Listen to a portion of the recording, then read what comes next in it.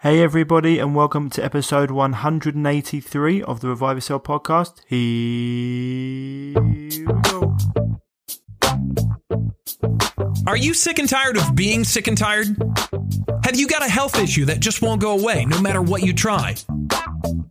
Then welcome to the Revive Yourself podcast, where we reveal the secrets to long-lasting health by getting to the root cause of problems that no one else is talking about.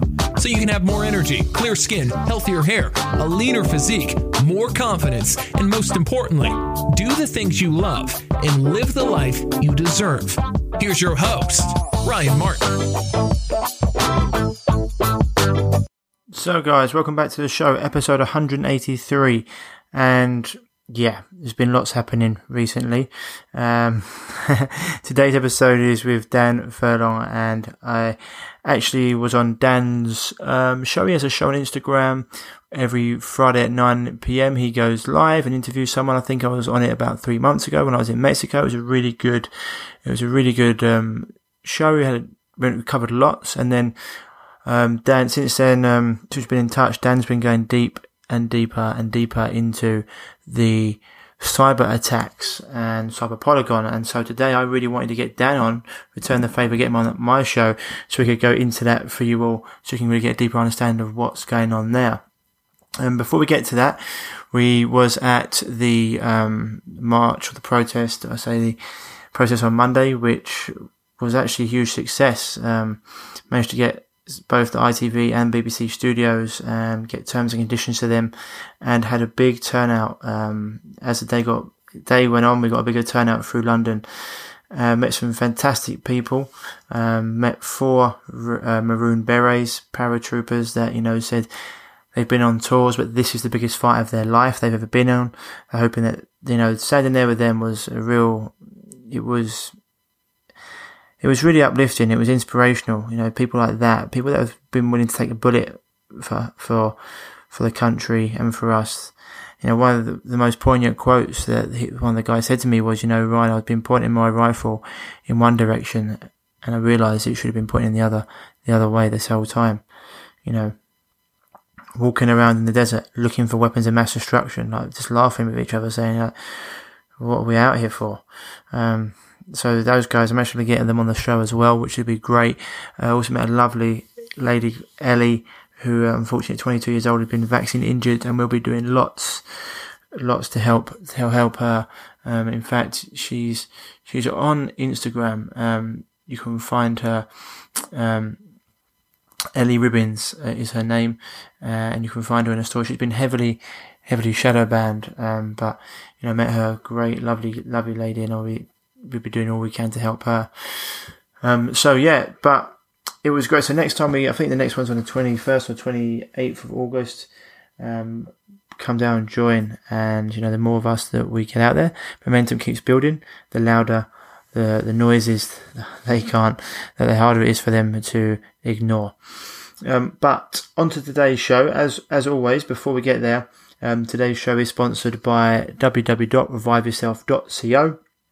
where you can head to the shop there for all your health products that you would need. Got great links with Ancient Purity, the Finchley Clinic, blueblocks.com, Aquitaire, you name it, we've got it. And so if you head over to Finchley Clinic, you can find all the immune boosting teas, Palo d'Arco, Quadrupedra, Cat's Claw. Got some great gut healing products there. We've got the ozonated olive oil there for your skin. We've got different couple of kits there, kidney and liver cleansing kits, so all there. Then we're over at Ancient Purity, we've got the pearl powder, royal jelly, which is fantastic for the amino acids, what the Queen Bee exclusively eats. Great for every single thing, actually, your mind, body. It's nourishing for the skin, immune boosting, it's fantastic. Best vitamin C on the planet from liposomal vitamin C, made in Scotland, not in China. Got the same for the vitamin D3 and K2 over at Ancient Purity. Got some other products as well, some new products. So we've got oyster extract from Ireland, which is the most natural form of zinc. It's extremely powerful. We've also got some great products from Gosha's Organics. And this, so one of the ones that are actually like a wild honey, it's a wild honey infusion, and in it, it's got a super concentrated blend of 8 groups of the most nutrient-dense, revitalizing, nourishing, and adaptogenic botanicals you could ever ask for. Tibetan rhodelia, red reishi, bacopa, monori leaf, shilajit, turmeric, and ginger. Raw honey, bee pollen, propolis. It's fantastic. It supports mental clarity, cognitive health, restores and enhances the clarity of body and mind. It's also got marine phytoplankton in. It's just fantastic. It boosts the superconductors of your neurotransmitters. So that's there. And then you've got also the old staples like the fulvic minerals, which are absolutely essential in my opinion for getting nutrients in your body. Then we know, as always, blueblocks.com, BLUBLOX.com for the best blue blocking glasses on the market. Put the code REVIVE in for 10% off. Also heading over to essentialoilwizardry.com for the best essential oils on the planet. Once again, code REVIVE10 for my main man, Dr. Nick Berry. The best essential oils on the planet, whatever you want, he's got them, and he doesn't muck around, Dr. Nick. In fact, I want to get him on the show. In fact, we're going to actually start making an actual, I think, a Revive Yourself blend, because for the men out there, a pure blend with no fillers, binders, nothing in it, like you get in the normal fragrance blend, completely natural and just fantastic for any alpha male out there. Then we've got all the products from Biooptimizers, the HCL, the mass enzymes, the probiotics, the gluten guardians. They are the best for gut health on the market. The probiotics, the P3OM, are like the Navy SEALs of the probiotic world. If you get any food poison, anything like that, you have 10, 20 of them, it'll go straight away. But not only that, you'll start to colonize the friendly bacteria in your gut. The mass enzymes and HCL, fantastic for breaking down food. Most people, when they get past 30 years old, they have got reduction in the enzymes in their gut and the hydrochloric acid. It means they struggle to break down food. These products are fantastic for that. And so is the Gluten Guardian. If you ever want to step outside and have a few beers or a bit of bread or whatever, the Gluten Guardian will help you break down any food with gluten in so your body can actually process it, which means it's actually, you can go out and enjoy yourself. And we've got Aquaterra, the best water filtration systems on the market. If we've got a 1, 2, 3 or 4 bedroom house, whatever you need, soft or hard water, you've got them there. And Loving Foods as well. The Raw Organic Company for fermented food and drink. They've got fantastic things like kimchi, sauerkraut, kombucha, whatever you want. Loving Foods. Click on that, and just by clicking on the shop, you actually get a discount just from taking our affiliate link. So anyway, that's it for the products in the shop. So let's get on to today's show, where I will be talking with Dan Furlong. It's going to be probably a show you're going to listen to a couple of times so you understand what's going on, because we go deep into the Going Direct reset. What's the Going Direct reset? Well, you're about to find out. Listen, enjoy, and I'll see you on the other side. And so, I thought it'd just be good to record, but it was, Planet Common was good. Had a really good community out there, and, it was good for everyone to be close together so we could all meet up and go for dinners and on the weekends, do whatever. And crime, obviously you're in Mexico, you have to be aware of that, but if you're not looking for trouble, you're not really, no one's like, if you go and do silly things, but if you're just being normal, going about your day-to-day life, the cartel aren't a problem. What I was going to say to you just before, so I wanted to record, was a couple of days before we left, one of the politicians decided that he was going to put out there that you needed to show your vaccine certificate to go into shops and bars.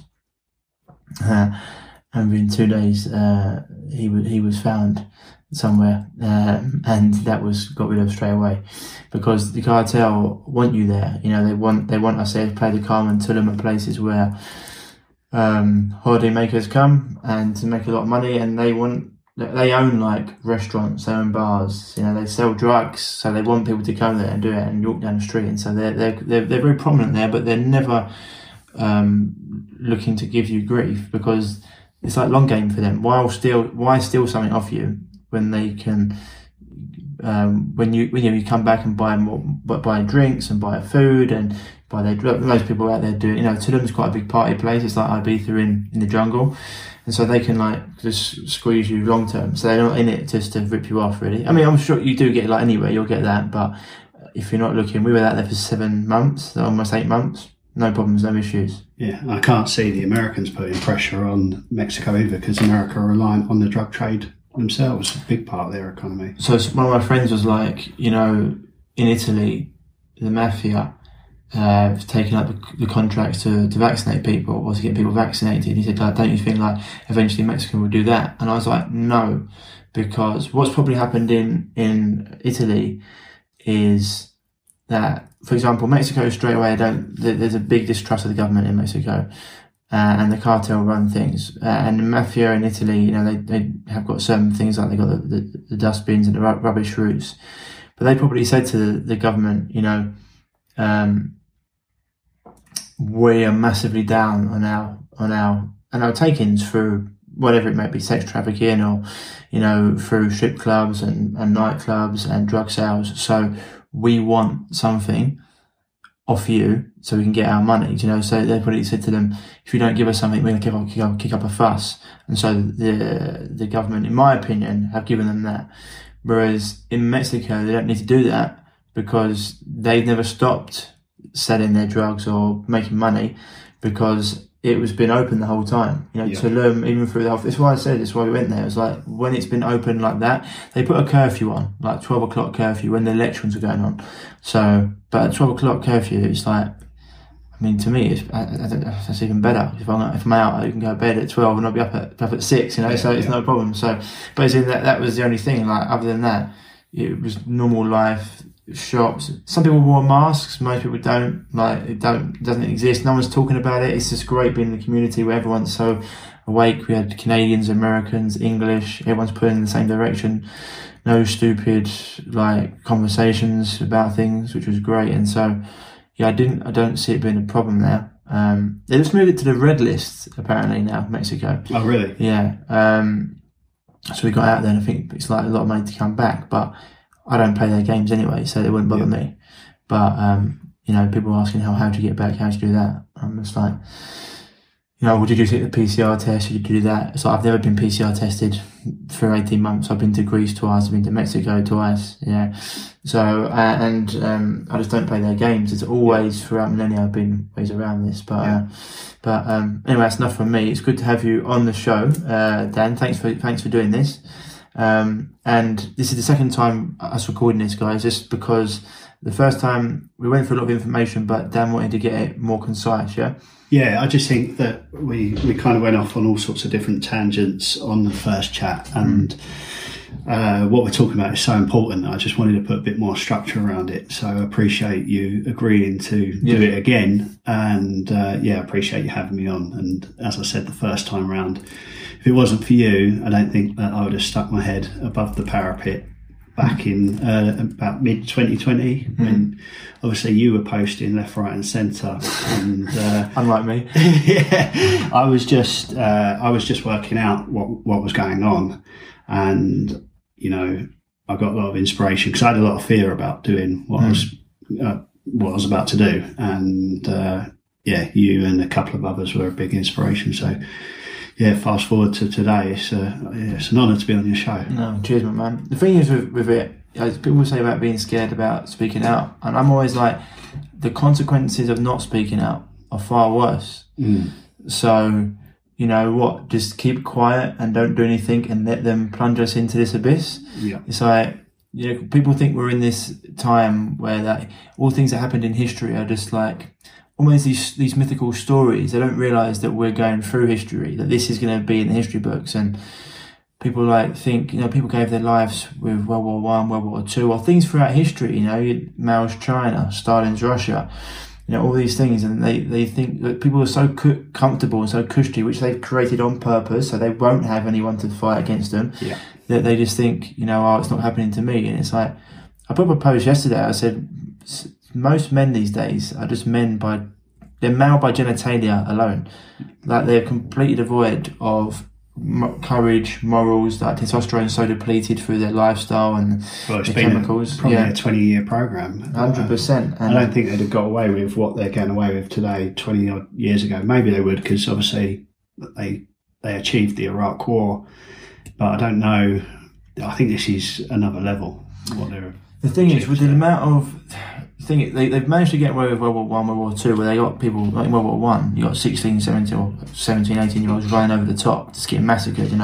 Average life expectancy was seconds. And if you look into those things, what actually they were created for and what they were done for, once again, it's not what the mainstream media tells you. But the thing is, with the amount of then they didn't have the internet, they didn't have all this information going around, and now we have got it. And so, if you'd have put like the people in those times, or even people like 30 years ago, with the information now, I doubt it as well. But people will become so just. It's what you said in the Matrix, right? It's a line, and I use it a lot because it's so true. Like, so hopelessly dependent on the system that they'll fight to protect it. Yeah. And they don't know what's coming, and even if they do look into it, they like put it away as conspiracy theory, even though it's like you were just saying a minute ago, you said, I might not always be right, but 95% of the time I am. And it's like 100%, but everything that we've said, the way we were going and what's happening, from the fact that, and even I don't know if you saw today, Patrick King in Alberta, they tried to fine him £1,200 for being in a group of 10, and he went to court. And when he went to court, he said, well, okay, I'm happy to pay the fine as long as you can prove to me that COVID exists and you've isolated the virus. If you haven't listened to have you heard his story? No, I haven't, no. Right. Epic. And so when they went there, the story basically, he ended up in court with the head of health from Canada, but that was actually postponed. And what they did, because they had no evidence, they said we can't produce it. He ended up in court against Her Majesty the Queen, and once again they couldn't prove it, and he won the case. But he hadn't been isolated, and that's why Alberta has got rid of all of its COVID mandates, because they couldn't prove that they've ever isolated the virus. Well, so they had a success in court, which is rare, very rare, and people. So you got people like him, and then I've got a story today that one of my friends, she went back to work for Air Canada, and one of the people there is so scared that she's eating her chips with chopsticks in case she gets the virus. And I'm like, how? Like, you've got to be a special case of retarded, in my opinion, to be doing that. Like, you're eating the food anyway. But this is like, you've got the people that are so understand where this is going and what this is about, and you've got the people that are still really scared about everything because they're listening to the propaganda. And coming back from Mexico, I've been staying with my parents a couple of weeks before just to get my stuff back and where before I move into my new place. And they sometimes have the news on, and I was watching it the other day. I was just like, because I haven't watched TV in 7 months, and I was like, if I watched this stuff, I would be exactly where a lot of people are. Just like, it's so much propaganda and nonsense. It's relentless. Yeah, relentless. And it's so like fear mongering and putting the fear of God up people, and it's so geared towards vaccinations and literally calling anyone who comes against it like scared, like basically calling them enemy of the state, basically. That it's easy for people to get caught up in it. I can understand why they do, but when you remove yourself from that and you actually look at the facts and the truth and you go down what they're doing. I mean, I was talking to you before about Dr. McCullough, how they've gone after him and the other 11 people. He's had to get rid of 25 years of articles. Yeah, I think with him, they must have threatened him with something. I know you said that they gave out his address and he had people outside his house and stuff. But I reckon they were probably saying to him, take it down or we're going to freeze all of your assets. Domestic terrorists. That's what they regard. People like Masola and people like us who question the narrative. That's Yeah, that's what they label us with. Public. Yeah, I think Tom Barnett got that as well. It was like, but not an enemy of the state, but basically something like that, like a threat to whatever it is. And it's like the people that are fighting for the people's freedoms, that are not scared about this, that are going about their day-to-day life, that are showing people how to live healthy lives and what they can do to protect themselves, are enemies of the state. And that's because the state doesn't want people to know how to live a happy, healthy, wealthy life, which is what we're going to be talking about today, right? So today we're going to be talking about cyber pandemics and cyber Polygon, and what this is, where you think this is going. And you've actually put together a really good document here, which is interesting, which we're going to go through. So first question though, Dan, would be for me, because the thing is, I think I said to you before when we did this, people say everything's not a conspiracy theory.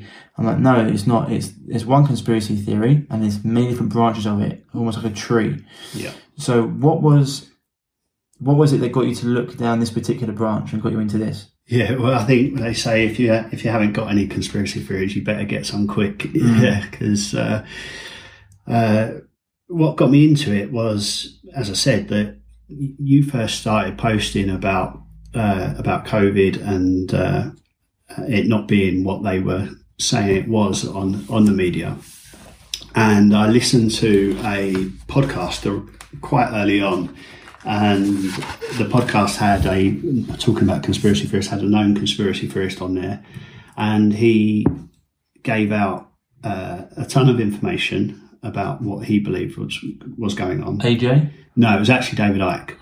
Right. And I thought to myself, you know what?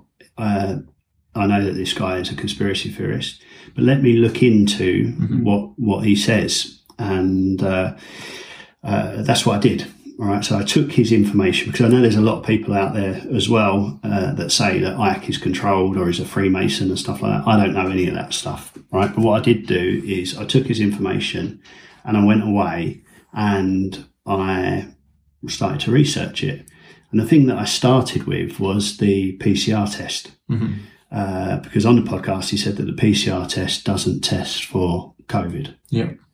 And I was baffled by that, especially when you look at the mainstream media and you see all of the death, all of the cases, the deaths, and everything that they were pushing on there. You said before about it being like, I call it fear porn. Yeah.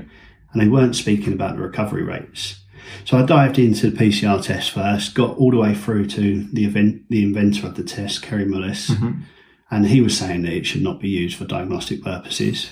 Yeah, and when you look at the fact checkers, they don't even talk about that interview. They just talk about an article, and it's so But carry on. And then and again, I've never been able to research this properly either. But then I looked at the fact that he died in 2019 from pneumonia of all things. Yeah.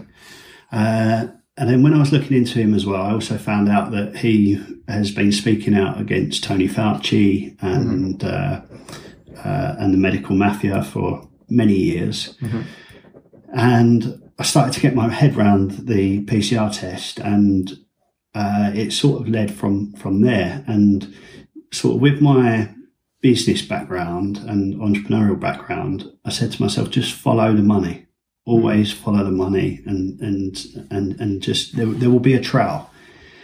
And that's kind of what I did. And I started on this research journey, and I got all the way through to the central banks. And you mentioned before about like all of the wars that have been before. Yeah. And I found out like the central banks had sponsored both sides of every war since Napoleon. Yeah. So the banking cartels that control the world are responsible. And then I found a lady called Catherine Austin Fitz, and I'm sure we'll talk about her later. And she sort of educated me on the central bankers' role in all of this and what they were up to. And she believes that they were COVID is a Trojan horse. They're re-engineering the economic system globally. And so I started to I said to myself, I want to get off social media to do my research. So I started subscribing to like people like Catherine Austin Fitz's websites and stuff like that. And I just found all sorts of good resources. And one of the resources I found was Whitney Webb, Unlimited Hangout. And Whitney's probably the best investigative journalist out there. Maybe James Corbett, he's up there as well. But Whitney Webb had this article about cyber attacks and this being basically the next part of the plan. And that's how I got into it. And I started to research this idea that the cyber pandemic is going to be the next crisis. Yeah. So interesting. I mean, and just basically following the money. We were saying there about Kerry Mullis. Yeah, I mean, the PCR tests aren't fit for purpose. We've known it for a while, and they even come out the other day and they admitted that they weren't fit for purpose, and they're going to stop using them from December the 31st.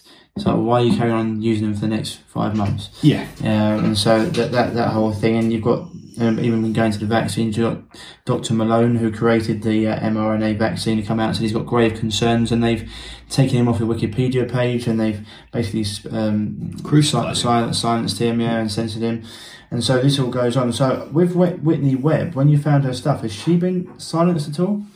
I don't believe so. I'm not sure. Because I haven't heard her name much. You haven't? No. I know that she's not on Instagram because that's the only platform I really use. I'm switching over now to Locals. Yeah.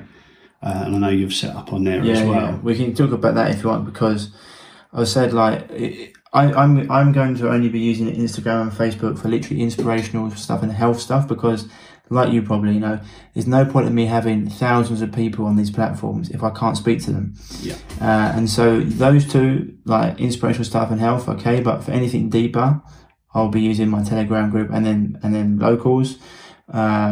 Same as you, right? So we can create community in there, and it's completely uncensored, so you can say what you want. Yeah, freedom of speech platform. It's actually been set up by some Silicon Valley tech guys who wanted to set it up for people like you and I, who are getting censored. So at the moment on Locals, you've got a lot of American creators, but as far as Brits go, we're getting in early on that platform. Yeah. And it's good, right? You can put videos up and stuff. Yeah, so it's essentially it's a mixture between Instagram and Facebook, or I suppose it's pretty similar to Facebook in that you have your main feed, and your main feed is free. So you can post your content there, and people can follow you just as they would on Instagram. Then you've got the option to get subscribers to subscribe to your community. And what your community is a group on, like a Facebook group. Yeah. And then inside that community, you can post your exclusive content. Yeah. And, you can charge $5 a month, $10 a month, whatever you want. Yeah. And what's really cool as well is that you can have a tiered membership system. So if you only want people to if people want to direct message you, then they've got to take the premium option, whatever you set. Yeah.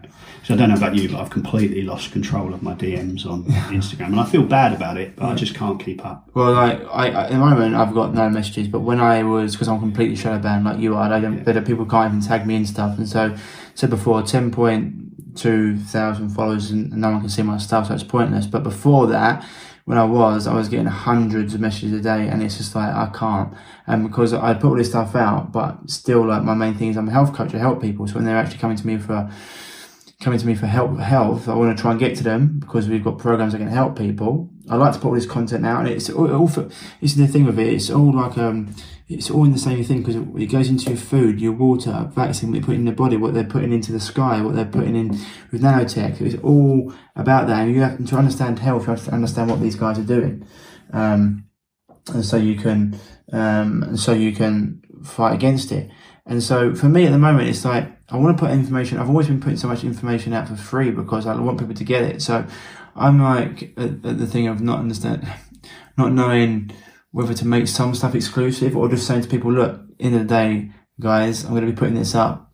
If you want to subscribe and just pay $5 a month for it, that'd be much appreciated, because for 12 years I've been putting that information for free. Yeah. And if you do that, that's fine. And maybe get some exclusive stuff, or maybe I'd just say, like, if you want to ask a question, then that'll be like maybe $20 to ask a question, sort of thing. I don't know what I'm going to do right now. I don't know if you've got more sort of knowledge about what you're going to be doing. Yeah, so I've decided on my structure. So the main feed is going to be pretty much very similar to what I post on Instagram, but I can post stuff on that that I can't post on Instagram. Yeah. So, for instance, I can post, let's say, make a post about Jeffrey Epstein. Yeah. And I know that post is going to stay up. It's not going to get censored. Yeah. So I'm going to create a really good feed for members who are not paying anything. Yeah. And then for £5 a month, so $7, that they can get added to the community. And inside the community, I'm going to be posting workout videos, a weekly wrap up. Maybe I'm going to start with a bi-weekly wrap up, which is just going to be a report on, for instance, we're here talking about the cyber pandemic, and I've got the document in front of me. I'm going to host my podcast there, because I don't want to have my podcast on Spotify or YouTube. I just don't want to feed the beast anymore. Yeah. So I'm going to post one podcast a month in there. And then I want it to be like actionable intelligence. And I've also realized as well that I don't have all of the answers, and that people who follow me have a lot of good information. So I want to get them all onto a Zoom call once a month to have a chat about a specific topic, say cyber attacks, and how we prepare for the cyber attacks. Yeah.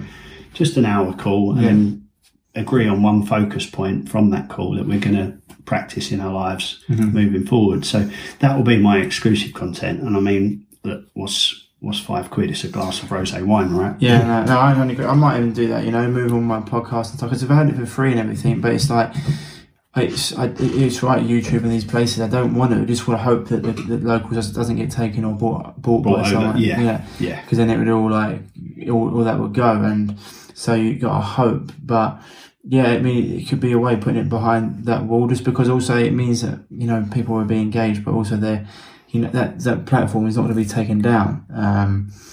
And so that's the thing is we need about 100 or 200 followers. I think it is. So that's the only thing, right? So what they call it is that they call it members and they call it supporters. So and there's three. I think it's basic, starter, premium in terms of your account, or it might start basic. I can't remember what it is, but yeah, when you first start out, there's a limit to what you can upload. I think it's like 10 videos. But when you get to 100 members, that limit goes, and you can upload. There is no limit. That's not even active supporters, that's just members. That's just members. So I'm currently at 85 members. Right. I only started it sort of last month. So 85 people have already followed me over from Instagram, which is really, really cool. So I need to add another 15 just to hit that. Then they upgrade the account. And then obviously you just start building your subscriptions from there. Yeah. So you actually have two links. You have a link that you can send out for people to become members for the free stuff. Then you have another link which you can send out to try and encourage people to become a supporter of your work. Right, got you. And that's what we do. I'll be looking at it deeper. I'm doing a few things I'm changing a few things up as well with my programs and stuff, because I'll be doing like a lot more, making certain things automated, and I'm going down a certain thing because I'm going to be starting a supplement company as well, like a brand of certain things I want to put out to people to make sure they're getting everything very, very, everything powerful. And so there's certain directions I want to go in. And the detail of your content, you should definitely charge for it, because, as I said, I do all my research off of social media. The likes of Catherine Austin Fitz, Whitney Webb, James Corbett, you all subscribe to their sites to get their information, and the information that you're putting out is just as credible. So thanks. Yeah, I will. It's just I've been so used to giving people stuff for free because I want them to unite it, and so it's like to be fair, I think most people would, even my clients, or my followers, audience are they wouldn't even mind paying it. It's just, I think, getting them off of Facebook and getting them off Instagram and getting them on locals, because everyone's so used to being on those platforms. Yeah.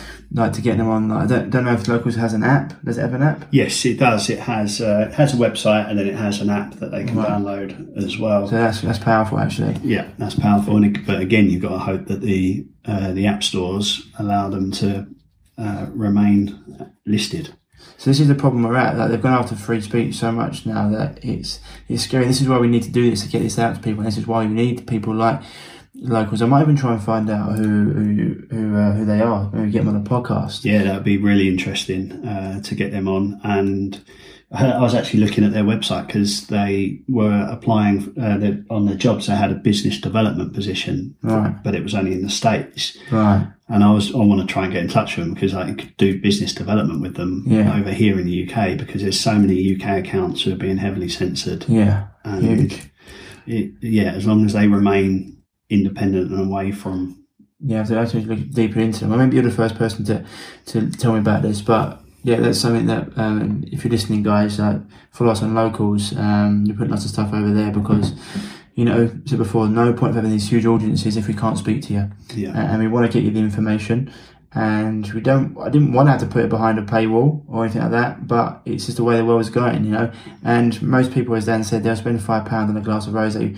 I mean, people are spending silly money on things every day, so £5 once a month, you know, it's pretty much. As long as you add in massive value, then I don't see any issues with that. No, 100%. So, but bringing it back to Whitney Webb, obviously Whitney Webb has got her website, which obviously she controls. She's got a podcast, Unlimited Hangout, and then I'm not on Twitter, but I believe she might be on Twitter. But she was actually, she has actually spoken about it. It's just jogged my memory. Is it Patreon? Yeah, she almost lost her Patreon, which was a whole business. That's the thing. I was on Patreon, but I just looked at that as well and was like, I don't know. So yes, in answer to your question, that's just reminded me. She has had she didn't end up losing it, I don't think, but it was close. Right. Yeah, it was really close. And they can do that. They just stop you earning money, and that's what they do. They just take you out, because this is the thing. Luckily, I don't know about yourself, but my reputation, been building it for such a time that people have followed me, and they word of mouth is like massive as well. But you can just start taking people off these platforms. People forget about you. They don't know your business goes down. It's one of the other reasons why I'm going to be going to different areas, because I can't be just relying on the fact that these platforms can dictate whether I can earn or not, which is like a different thing. So anyway, we'll get into that. But so that's what got you into it, Whitney Webb, etc. So recently we had Cyber Polygon.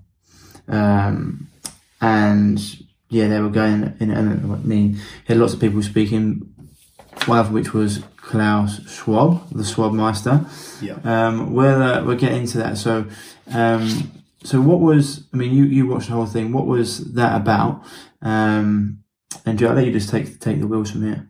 Yeah. Okay. Great. So I guess before we get into Cyber Polygon, let's sort of backtrack a bit. Okay. Yeah, because probably I've been hearing about a cyber pandemic now for probably the last sort of last probably 6 months. I've been hearing about cyber pandemic. I'm sure there were sort of people out there who were aware of it before. But I've only been aware of it for the last 6 months, and so basically, you mentioned Klaus Schwab, and we'll get into Klaus Schwab. We'll look at who Klaus Schwab is and who the World Economic Forum are as well. But that's essentially where the noise is coming from. Right. Yeah. And I don't know if I can play this video, but this is a video of Klaus Schwab. Play it and stick it next to you so it can be even louder. Yeah. Go for Talking about cyber pandemics. We all know, but still pay insufficient attention to the frightening scenario of a comprehensive cyber attack, which would bring to a complete halt to the power supply transportation, hospital services, our society as a whole. The COVID-19 crisis would be seen in this respect as a small disturbance in comparison to a major cyber attack.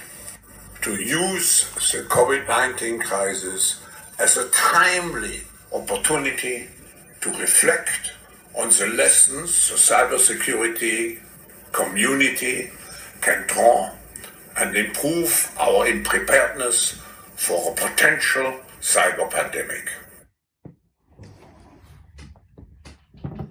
Yeah, so look, we know that how long do you think that they were probably preparing or planning for COVID? I mean, looking at, if people haven't looked into Dr. David Martin's work, one of the cleverest guys on the planet, he's gone into the patents behind all this stuff, and looking back to the 1990s when they were trying to patent certain viruses and etc., and they even had to, the CDC had to bribe the courts. If you haven't looked into that work, it's like the, I can't remember his name, but he's the leader of the one who took VW to court.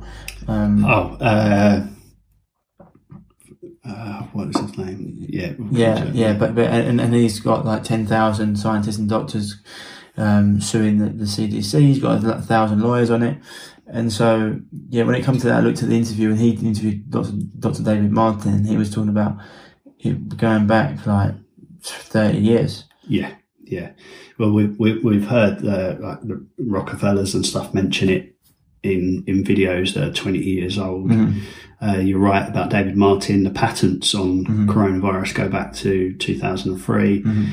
But I think that they started scaring us with germs immediately after 9/11 with the anthrax scares and stuff like that. So this has been on the cards for a long while. You know, you talk about global elites, you talk about Boris Johnson's father writing books about deadly pandemics, etc. 5 million being the perfect number for people in the UK. So I think that, and we'll get into why, but I think that the cyber pandemic is just the next stage of the plan. Mm-hmm. And you know, they're able to get away with it because people are still preoccupied with the first stage of the plan, which is the magic virus. Yeah, of course, yeah. But what they're essentially saying now is that our new normal isn't going to be COVID-19 itself. It's going to be COVID-like incidents. Yeah.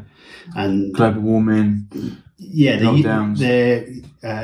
comparing the cyber attacks and they're using COVID as an analogy. Mm-hmm.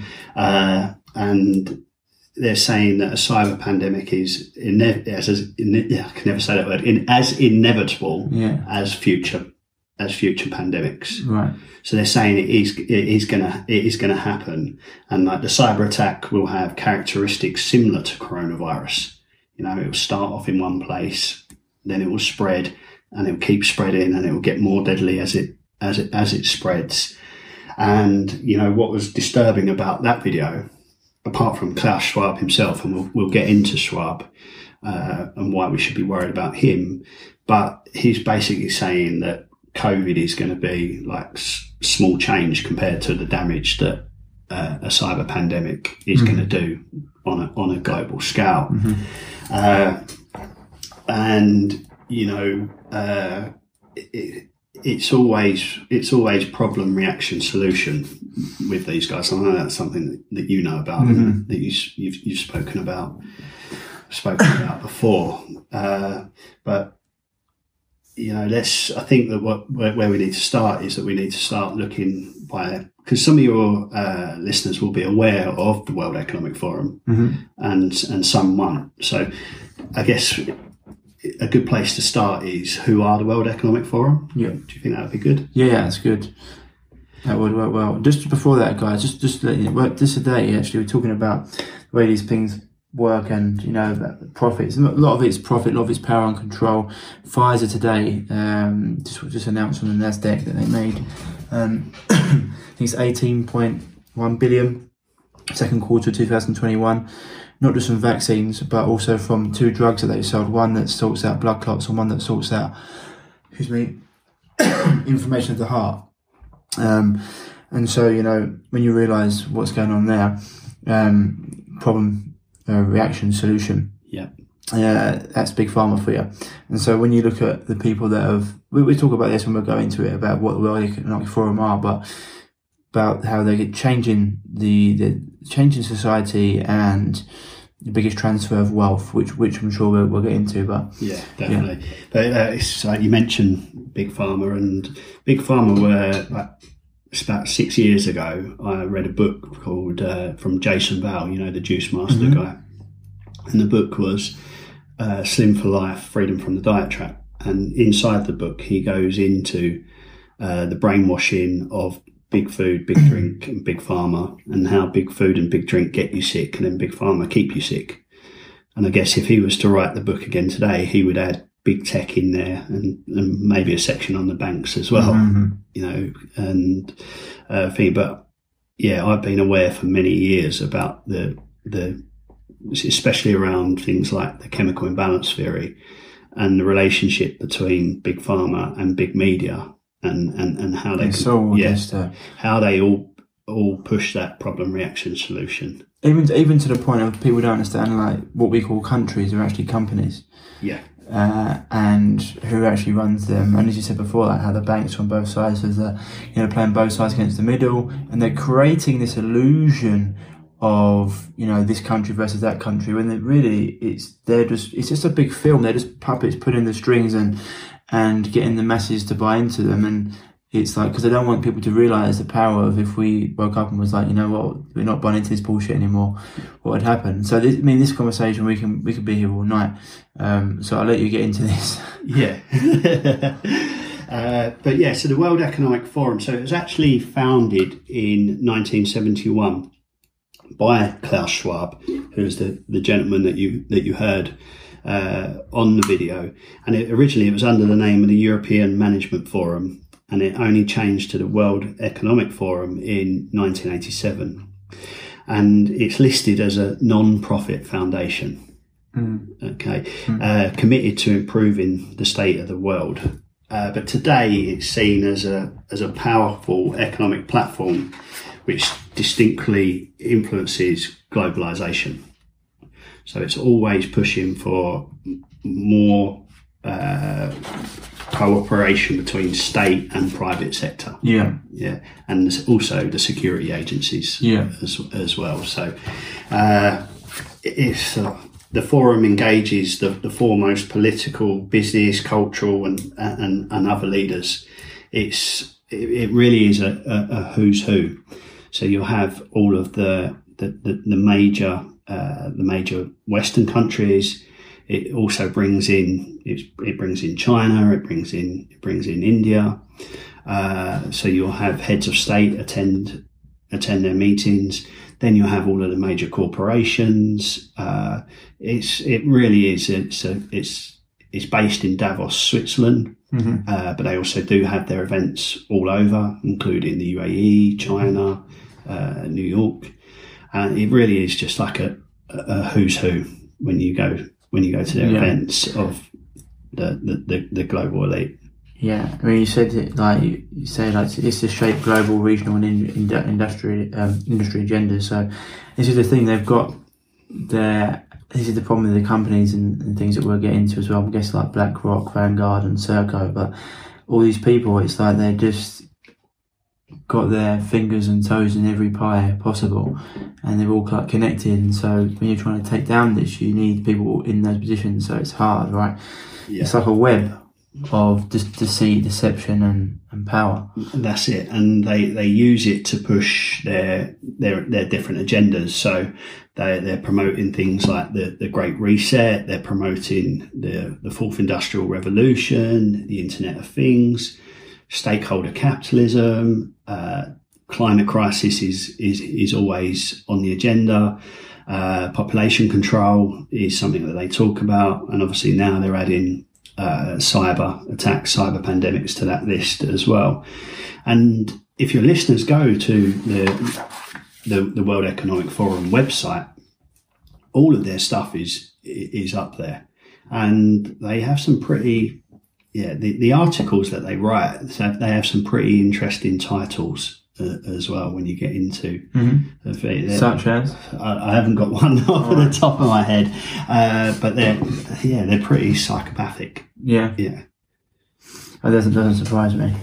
You know, these philanthropists, quote unquote, that want to block out the sun and vaccinate the world, and it's just nightmares. You know, putting out GMO mosquitoes. You know, these are the people we're dealing with. Yeah. So guys, so you're saying these people are actively promoting the Great Reset, the Fourth Industrial Revolution, stakeholder capitalism, climate crisis, and population control. Yeah, and I think a big part of, and this is just personal opinion, but a big part of their role is also to create mass distraction as well.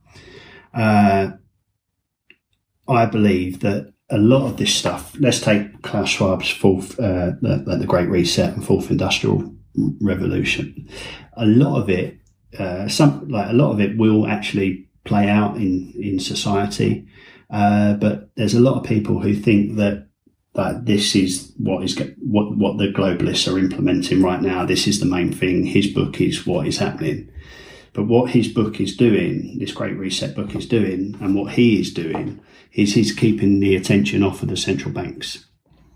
And he's doing a great job at that, as is Bill Gates, even though Bill Gates seems to have gone off into the distance for a little while. Fauci, again, is another puppet for them who keeps people distracted.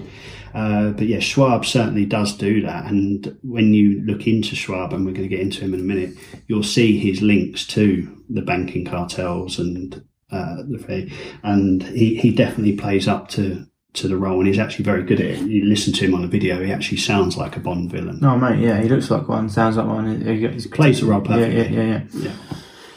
Okay, so where do you want to go from here? Yeah, so let's talk about Klaus Schwab. Who, okay. Yeah, so as I said, he is the founder of the World Economic Forum, and very interesting guy. You know, and we spoke earlier about sort of censorship, and it always reminds me of that. I think it was a Malcolm X quote that the media will make the good guys look bad, and the bad guys look good. 100%, yeah. When you control the media, and you can control. It's like when they do a defamation campaign on someone. All they've got to say is put something out there, and it's in all the headlines, and all of a sudden people think, even if it's not true, people, that's in the back of their mind, or that's what some people don't even listen to the backstory. All they see is the headline, right? Yeah. Like our friend Nick Patterson in Australia, he's someone just standing up for the law. He was surrounded by police officers. He got told to go somewhere down the road. They all went, even though he was standing in law. He was speaking morally, and they got jumped by I don't know if they're Australian police officers, whoever, assaulted, taken down, and people printing stories about him saying, "Oh, Nick assaulted this, that, the other." It's like he didn't assault anyone. He was protecting himself, protecting his friends. He was standing in honour the whole time. It's actually all on camera. What the interaction between him and the police officers, but they can paint that in any way they want because they own the media. And as you said, they'll make good guys look bad and bad guys look good. And they've been doing it for such a long time. And unfortunately, people are so fucking asleep that they believe it. Yeah. And we were speaking about Masola earlier. That is it Macola? Yeah. Joseph Macola. Yeah. The hit piece, was that the New York Post? Was it? The hit piece. New York Times. New York Times or New York Post. Yeah. Just an article with no truth in it whatsoever. No. Going out to the masses. Well, most people can't. Even James O'Keefe's doing great stuff at Project Veritas, that he's actually got them up twice in court, and he's won for defamation, whatever it's called, defamation of character, and also just for lying. And he's got them. He's done it to AOC recently, that Alexandria Cortez, I think she's another despicable human being, all part of the agenda to push like the nonsense, basically the woke agenda. he's gone after her. And so we need more people like them. They're backed by people that have got money, which is great. But so often people like me and you, we try, even if we went to court and try and to do that, unless we've got billions behind, or millions, I say, behind us, you don't even get to court. Yeah, or the legal expertise. Yeah. I mean, like RFK Jr. is a lawyer, and he's able to take people like Facebook to court because he knows the legal system inside out. I wouldn't know where to start. No, exactly. Yeah, and that's that's where there are people out there right now that, I mean, we've got connections now that would actually be help with that, which is great. But they control the media, they control the press. And the thing is, that video that we were talking earlier about Patrick King talking about how he won in court, the channel that it was actually being put out on is now actually got a bigger audience than any of the mainstream audiences. But because the mainstream is on all the mainstream channels, it just floods the airwaves, and so it still gets out there no matter what. Yeah, and that's the problem. But with Schwab, what they've done is, obviously with the internet, they've cleaned up his past online. So where did you find this stuff out about him? If you go to Wikipedia, two places I've found it really good information on Klaus Schwab. The first place is Wikipedia, which obviously I know you can't trust Wikipedia, but let me tell you what I found interesting about that. And then the second place again is Unlimited Hangout, which I really recommend your listeners go to unlimitedhangout.com and look at Whitney Webb's work. And there's another guy that writes on there he's a Welsh guy called Johnny Vedmore, and he's fantastic as well. And I've got a lot of my information on Schwab from Johnny. But let's go back to Wikipedia, like what Wikipedia actually tells you about Klaus Schwab. They say that he's born in Ravensburg, Germany in 1938, but then the next entry about him is 1971. So they leave out his early life, and we'll come to why they leave that out in a second. But all that they talk about is the positive side of Klaus Schwab, which is that he's a German guy. He founded the European Management Forum, which later turned into the World Economic Forum. They talk about his doctorate in economics and engineering. They talk about his dozen honorary doctorates, and he's an honorary professor at the Ben Gurion University of Israel. Again, apologies for the pronunciation if I've got that wrong. And the China Foreign Affairs University. They talk about him being a professor at the University of Geneva, and they go into the fact that he's authored several books. We were speaking about the Great Reset, but there's others as well. And they talk about him getting knighted by the Queen. They talk about him getting the freedom of the City of London, which I found interesting. And they just paint this picture of this amazing man. But what I mentioned, Johnny Vedmore found out, and he's got a fantastic article on Schwab on unlimitedhangout.com, is that there's a real reason why they left out his early life, and he's not the Mr. Nice guy that they pointed out. And I found this point really, really interesting that Johnny made, was that the morning of 9/11, Klaus Schwab was actually having breakfast with a rabbi called Arthur Schreiner at the Park East Synagogue in New York when the two jets struck the World Trade Center. Now, he could just be there, conveniently just be there at the time, having breakfast, having breakfast. But when you Johnny looked into that rabbi, and he was a former vice president for the World Jewish Congress and close associates of the Brofman and Lauder families, the Estee Lauder cosmetic brands. And, Charles Brofman was the co-founder of the Mega Group, and Ronald Lauder was a member. He's the billionaire in line to inherit the Estee Lauder cosmetics fortune. And he was also a former member of the Reagan administration, which was quite interesting.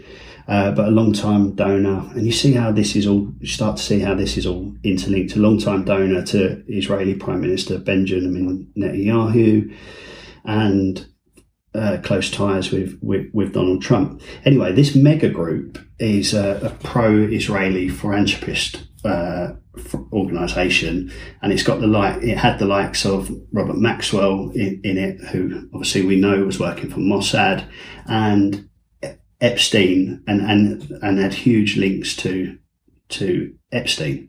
And Johnny makes the point that 2 decades ago, Klaus Schwab had a front row seat to a global catastrophe. Fast forward to COVID, and he's got a front row seat again. So the point I'm making is that this man is a very, very well connected man. Yeah, doesn't surprise me at all.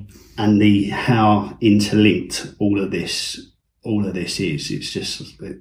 This happens across the board in these areas, and it's like when they got people working for the government sector who then go and work for Monsanto or Bayer, and they just switch, and people are like, well, there's no regulation for that. How can you be vice president at Bayer and then go and work on the board, so Bayer wants to put through whatever that chemical's okay, yeah, and then they get someone, it says no, and they put someone on the board over there, and it gets yes, it gets vetoed, then it gets given a yes because they've just put someone on the board there, and it's just like, this happens back all the time, and then it happens in places like this. And so, I mean, you're going deep into things here, and you're saying obviously he's had a front row seat at 2 defining moments in human history, in modern human history.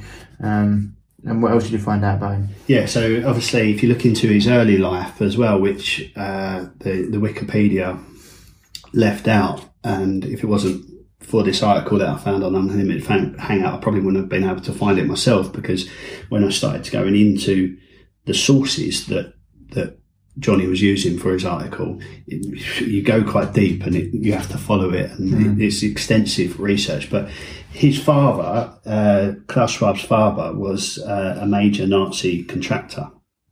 So he had an engineering company, and in the build up to the war, the company was awarded the National Socialist Model Company from Hitler, and Schwab's father was heavily involved in helping the Nazis' quest for an atomic bomb. And after the war, and Schwab... He said he also used forced labour at his factories. I mean, that's quite big, right? Because I think it's like, how will they think of us as ants? They can just force us to do what they want. Yeah, that's it. I always say that when we step on ants and we kill a load of ants, we don't feel bad. And it's the same way I believe that these global elites think about us, you know. But yeah, after the war, Schwab starts working for his father's company, and they were actually heavily involved with the apartheid South Africa's illegal nuclear program. So again, that's not mentioned on the Wikipedia. Shock. So it shows you what we're dealing with, and Schwab was quite big on turning his father's company, not just like making it a bigger engineering company, but making it more of a merger of tech. So he's always had an obsession with using tech to improve companies as well. So that's what I found out about him. What else was there? That he was also mentored by Henry Kissinger during his time. He went to Harvard. He come across him then. So he was personally mentored by him. Was it Henry Kissinger who said all we need is a big crisis, a crisis big enough to change the world? Yeah, exactly. So I'm paraphrasing there, but yeah, and what he's created with the World Economic Forum, he's been heavily supported by the likes of the Club of Rome, and he's also been quite influential in bringing in religious leaders into the picture. So religious leaders used to stay out of global business, global affairs, But you'll see now religious leaders are fully involved. So you'll always see, we'll talk about vaccines. Mm-hmm. You'll see the heads of the churches. You'll see the Dalai Lama all having their vaccines. Yeah. And Schwab is quite big. A big reason why that has happened over the last 20 years. He's been bringing in the rabbis. He's been bringing in the heads of the Christian churches and he's done a good job at getting them involved. And he said you've got a spirit of Davos, was also a spirit of Harvard.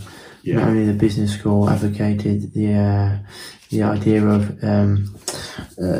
synoposm. I don't know how to say that. But you said prominent Harvard economist John Kenneth Galbraith championed the affluent society as well as capitalism's planning needs and the reapproachment of East and West. Right? Okay, it's basically like all things that have failed in the past. They're looking to go back and to try and really push it through. Correct, and he's been a bit there about East learning what they failed on before and trying to get the next way. That's it, and bringing East and West together. Like I personally think that the idea that the East and the West are at war is just another way to control us, keep us in fear and control. Do you know us. who Bill Cooper is? No, I don't know. William Cooper. He's got a great book out there called, I think it's Behold the Pale Horse. He was into all this before Ike. He's phenomenal. He was a former Navy. So anyone out there, you can find his talk on YouTube. I think it's Behold the Pale Horse, but he talks about this all the time. He went to interview Russian pilots and he was like, so why are you at war with America? They were like, at war? We love the Americans. We're all on the same side. And he's got loads of interviews like that. He talks about this. But Behold the Pale Horse, I think he talks about this 30 years ago. I think it was in the 1980s or something he released that video. Wow. You should have definitely check him out for sure. Yeah. So he's a very, very influential guy, and he has been for a long while. And that kind of moves us on to Cyber Polygon. And what Cyber Polygon is it's an international capacity building initiative aimed at raising global cyber resilience. Essentially, it's another one of these simulation events. So the first Cyber Polygon event was in 2019, but I'm not going to talk about that one today. I'm going to talk about Cyber Polygon 2020 and then Cyber Polygon 2021, which has just recently happened. About a month ago, right? Yeah. Last month it happened. So Cyber Polygon is an initiative between the World Economic Forum and an organisation called Buy.Zone. And Buy.Zone are a cybersecurity company, and they're a subsidiary of the Russian state bank Sber, which is spelled S-B-E-R. And that has got involvement from the Russian Prime Minister Mikhail Mishustin. So I found that fascinating when I first learned that, because we're just talking about the East versus the West, right? So we've now got a simulation event which the globe are involved in between the World Economic Forum and Russia, because it's usually the Russian hacker is the main narrative. Yeah. So it seems when I read that, I was like, oh, maybe they're bringing the Russians in from the cold and they're going to switch the narrative to the Chinese or the North Korean. But obviously, if a Russian state bank are involved, then Putin is involved with it as well. And I found that really, really interesting. And essentially what Cyber Polygon does at the Cyber Polygon event, is that it brings in the who's who from around the world. So you'll have political leaders involved, you'll have corporations, you have the security agencies, and then you have the global elites chip in as well. So you had two events. So you had Cyber Polygon 2020. Let's deal with that one first. And the central theme for Cyber Polygon 2020 for the online stream. So the event was made up of an online stream which had maybe 10 speakers, and then you have the actual simulation event, which is blue versus red team, where supposedly hacking is going on. Yeah. The red team are the attackers, and they're from the World Economic Forum side, right. and then the blue team are corporations who have entered the team to defend the attacks. Right. So the live stream itself, which is obviously the keynote speakers, had 5 million spectators tune in from 57 countries around the world. And the speakers, I've just got some of them listed here. The speakers that delivered keynotes were obviously Klaus Schwab himself, Herman Groff, who's the CEO of the bank.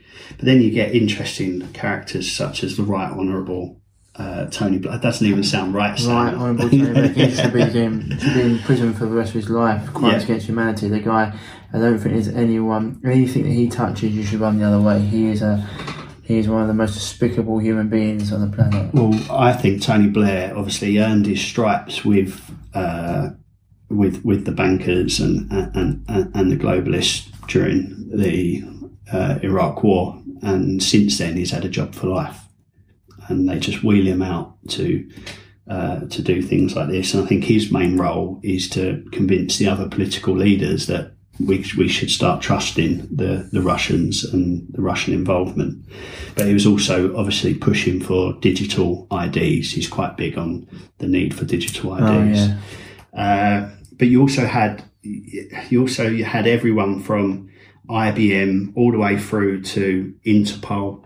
The BBC were involved. They had a speaker, and you can go on to the Cyber Polygon website and look at all of the information is there on who took part. The talks are up there, and it's something that your listeners should definitely check out. So you said speakers as well from ICANN, Visa, IBM, and other global corporations. Yeah, that's it. And the central theme. So the central theme of Cyber Polygon 2020 was targeted attacks on the financial industry. So that was the central theme, and as I said, the thing about Cyber Polygon 2020 is what came afterwards. Yeah. And in November 2020, so the actual event happened in, I believe. So they tried to. So basically, there's a team that are trying to attack and a team trying to defend, and the team that attacked won. Yeah. So essentially, what happened? So the participants, which are the cyber security experts from all of the companies around the world that entered, they were the blue team, and they had to defend against the red team's attack. Yeah. Interestingly, corporations couldn't put in a red team. So you couldn't put in a team that goes on the attack. That's the World Economic Forum and the Russians' job. Right. So, of course, the defending teams didn't do very well. And the fallout of the Cyber Polygon 2020, the most interesting thing that came afterwards was a report that came out in November 2020 that year. And the report was a report by the World Economic Forum and the Carnegie Endowment for International Peace. And the Carnegie Endowment for International Peace is the organisation of the steel tycoon Carnegie, who obviously rose to fame in America at the same time the Rockefellers started their empire started to grow. And this report that was put together about the risk of cyber attacks on the financial industry and how to better protect the financial system against cyber threats. I found the advisors to the report really, really interesting, and it included the Federal Reserve, the Bank of England, the International Monetary Fund, Wall Street giants such as JP Morgan Chase, and then you also had Silicon Valley companies such as Amazon contributing to the report. So as soon as I read that, I thought, yeah, this is pretty serious. Right, yeah, all the people you'd expect to be there if you're looking for the most evil people on the planet. Yeah, and what they were calling for in this report is a greater fusion of intelligence agencies and banks in order to better protect the critical financial infrastructure. So more involvement from the likes of the FBI, the CIA, MI5, MI6. And again, that comes back to what the World Economic Forum is all about. It's all about like the globalization of the planet and more state and private corporations working together. So the likes of Amazon being in there doesn't surprise me at all, because obviously we know how closely Amazon is working with the security agencies. I mean, these companies like Amazon and Facebook and Google, they've got more power than the state a lot of the time. They've got so much money. I think, well, he's obviously the richest man in the world and money talks, right? So, well, yeah, they're Amazon's. Amazon turn over more than most countries. Yeah. So it's and they're trying to put. Yeah, I mean, this goes. It's where they got money going into like driverless cars and all these things. But yeah, I mean, so you're saying according to the Carnegie Endowment, it was all authored by leading experts in government, central banks, industry, and the technical community in order to provide a longer-term international cybersecurity strategy specifically for the financial system. Okay. And what's also interesting is obviously Catherine Austin Fitz is a lady that I recommend everybody checks out. She believes that, and I'm of the same opinion, that the central banks are phasing out the paper currency, the fiat currency, and moving us all towards a new central bank digital currency. And they're using COVID as a cover story to cover up the crisis that was happening in the repo markets in the States. But they're also using it as a way to implement all of the controls that they need to re-engineer this global digital economic system. And, you know, if we're talking about a central bank digital currency, which is obviously different to crypto, it's not the same, it's completely controlled. XRP. It's like it's a central bank digital currency is what it's going to be. So essentially right now we've got pound sterling in our wallets. We can go and spend that pound sterling wherever we choose. Yeah. So the central bank digital currency, which is coming in, is a digital pound sterling. Yeah. They control everything about that digital pound sterling. They were talking about this Bitcoin, right? Yeah, Bitcoin. That's the plan that's the name that's being suggested for the one that's coming here. So they could say to, Ryan, you posts about vaccines that go against the narrative of vaccine, the mainstream narrative. You can only spend your central bank digital currency, your Bitcoin, at Lidl. Yeah. You can't spend it at Tesco's. You can't spend it at Waitrose. Yeah. They can also say to you that because you post the stuff that you post, that you can only spend that currency within 5-mile radius of your house. Right. So if you was to go and travel, it's like having a tag on your. It's essentially a slave system. Yeah. So China's ID system. Yeah, and it will bring in the social credit score. Will be linked to it as well.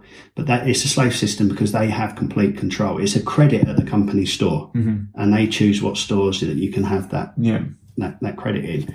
But where I'm going with this is that, you know, if they are to switch, that's a huge. If you're talking about switching over from a fiat currency to this new, completely digitalized, cashless society, that's a huge societal change. It's massive. Yeah. So they need a huge event to, when it comes time to press the red button for it to happen. Things with this, Dan, I want you to get into that. So hold that thought. Throughout history, people have always found a way around things. Yeah. Always found a way. And so this is where I'm like, people like, there's no way you're going to stop me spending money in different places. I'm going to be able to travel wherever I want. I'm going to go. Like, there's going to be a way around it. Whether it means melting down gold, whether it means someone creating their own currency, whatever it will be, you know, or there'll just be two societies, whereas we're doing one thing, they're doing another thing. Because there's no way that's basically like, I can only spend it in 5 miles. You're basically like putting me under house arrest. Yeah, it's a tag. Yeah. It's a tag, yeah. It's a Peckham Rolex, we like to call it. The old Peckham Rolex, yeah. And so that's what I always say. People think this is like sound quite dire, and it is. This is what they want. But I always put that out there. Nature finds a way. Yeah. And we will find a way around this shit. And that's why there's certain coins like Monero at the moment. Before, if they can try and take that down, I'm sure they will. But although there's the best people in the world working against it, there's also the best people in the world working for it. There's enough people on our side that have got a lot of money. So, but anyway, continue to go with it. I just don't want people to start slitting their wrists. That's all. Yeah, no, and maybe we should talk about like positive stuff at the end. Yeah, we'll do that. Yeah. I believe that we do have to give people the of course, information, and then you're right. I'm confident there's ways around it. Yeah. I'm also confident that there's so many moving parts to this or so many spinning plates that it all might just collapse. Well, like, yeah, and also like, once people do cut on, it's almost like every film you see how the bad guys almost win. It's right at the fucking precipice where the good guys get there, you know. Happens in that Avengers movie. He had to put whatever it is. He said, how many times out of like 4 million do you win this? He's like, once. That's all you need. Or there's like in Mexico, for example, it's a cash society. Like very, very few places you use your card in restaurants, but everywhere else is cash. Yeah. And the cartel, I don't know how they get rid of cash in Mexico. The cartel wouldn't let it. They wouldn't allow it. Yeah. So this is what I mean. Like, certain countries may have to go on their own. I'm fascinated to see what the organised crime response is going to be to this idea of central bank digital currency. This is what I say, because surely, I mean, gangsters here can be bought off as maybe certain things, like we talked to the mafia, that they work in conjunction with the government, probably because they probably do work in conjunction with the government. It's how they get away with stuff, you know. But it's when it comes to things like Mexico and stuff like that, and countries like that, I just don't see how, you know, they haven't even got like, for example, you drive down the road here and there's cameras everywhere and you're being looked at everywhere. In Mexico, it's not like that. No. You know, there's no cameras. You have to ride the car on the road and that's it. You can go and no one, like, it's not the same. Like, there's people, not saying it's right, but there's people driving back after having a few drinks. Probably it used to be like here in the 1950s. So it's going to take a long time for that. They don't have like all the, it's like a second world. Playa del Carmen and Tulum are like first world areas in a second world country. Does that make sense? Yes, it does, yeah. Whereas like, and so I'm talking about that because I've just been there, because there are places that you can go, but I always find it interesting. They're going to try and do this globally. I get that, but there's only certain countries like the US, the United Kingdom, Australia, New Zealand, and Canada that are really set up. I'm sure Russia is, and China, that are really set up to deal with this. But no, you're right. We've got to tell people what is coming, but just don't want them to think that there's no way out of this. Yeah, no, absolutely. There will be a way. But yeah, let's move it on to Cyber Polygon 2021, right? Which was the event that took place last month. And the theme of Cyber Polygon 2021 was attacks on every single element of the supply chain. So when you're talking about the supply chain, I think Schwab mentioned it as well in the video, you're talking about food and water, you're talking about energy, you're talking about healthcare, you're talking about transportation. And again, the event was run in exactly the same fashion. You had the live stream, which had some interesting speakers, obviously some repeats from the before. Schwab spoke again. The Herman Greff, who's the CEO of the bank, spoke again. But then you had some like interesting speakers, like you had Steve Wozniak, who's the co-founder of Apple. I've just found that fascinating, because obviously Apple, you've never been able to get a virus on your Apple machine, but he's now getting involved with. It's crazy. With this event. Again, it was the who's who from IBM all the way through to Interpol. Again, IBM is interesting because guess who is going to be talking about problem, reaction, solution. Gates. Well, IBM are going to be providing one of the main providers of the blockchain technology that they want to implement across the supply chain. Right. So that was interesting. They also added a couple of non-profits into UNICEF were involved with this one. So were the Red Cross to add the humanitarian theme, and they did the red versus blue event again. But what was also interesting about this one was that they had all of I don't know if you've been monitoring the media, but I've been monitoring the mainstream media for the last 3 months. And what we're seeing every month now is article after article, it's right at the back, article after article about cyber attacks on the supply chain. Oh, yeah. And what they did is that they incorporated these attacks into their presentations. So it was kind of like It's funny how none of these attacks ever took place before this stuff started being mentioned by these people, right? Same as like there's no terrorism until they started mentioning terrorism. Yeah. There was no like there was all these things that happened. Like there's no crazy lunatics going around blowing things up until they started to put it out there. Same as this. There was no cyber attacks until they started to mention them. Well, there always has been ransomware cyber attacks, and there are cyber. But I'm sorry, I meant like this level of frequency. Yeah, level of frequency, level of media coverage, coordinated attacks on the supply chain. It's all convenient. You'll have people who believe it's genuine, and then you'll have people like myself and probably you who know that these are all false flag events. Right, yeah. And when you dive into the articles, it's never they never tell you that they've caught anybody. They never give you any real detail. There's never any follow-up stories. This is like when you might remember a few years ago when a guy was meant to be around Leytonstone Station stabbing people up or cutting people up. It was like a terrorist attack, whatever it was. And I was like, okay, show me the bodies or show me the blood. Like Lee Rigby was meant to get his head cut off in London by a terrorist, and I was like, okay, show me the blood. The guy's got his head cut off. If you cut someone's finger, you've seen how much blood comes out of someone's finger. You cut their hand off. You cut someone's head off, the blood will be going like 200 metres down the road. So no blood. Well, you tell me no one's got a video camera, no one's filmed this. Someone's got their head cut off in London.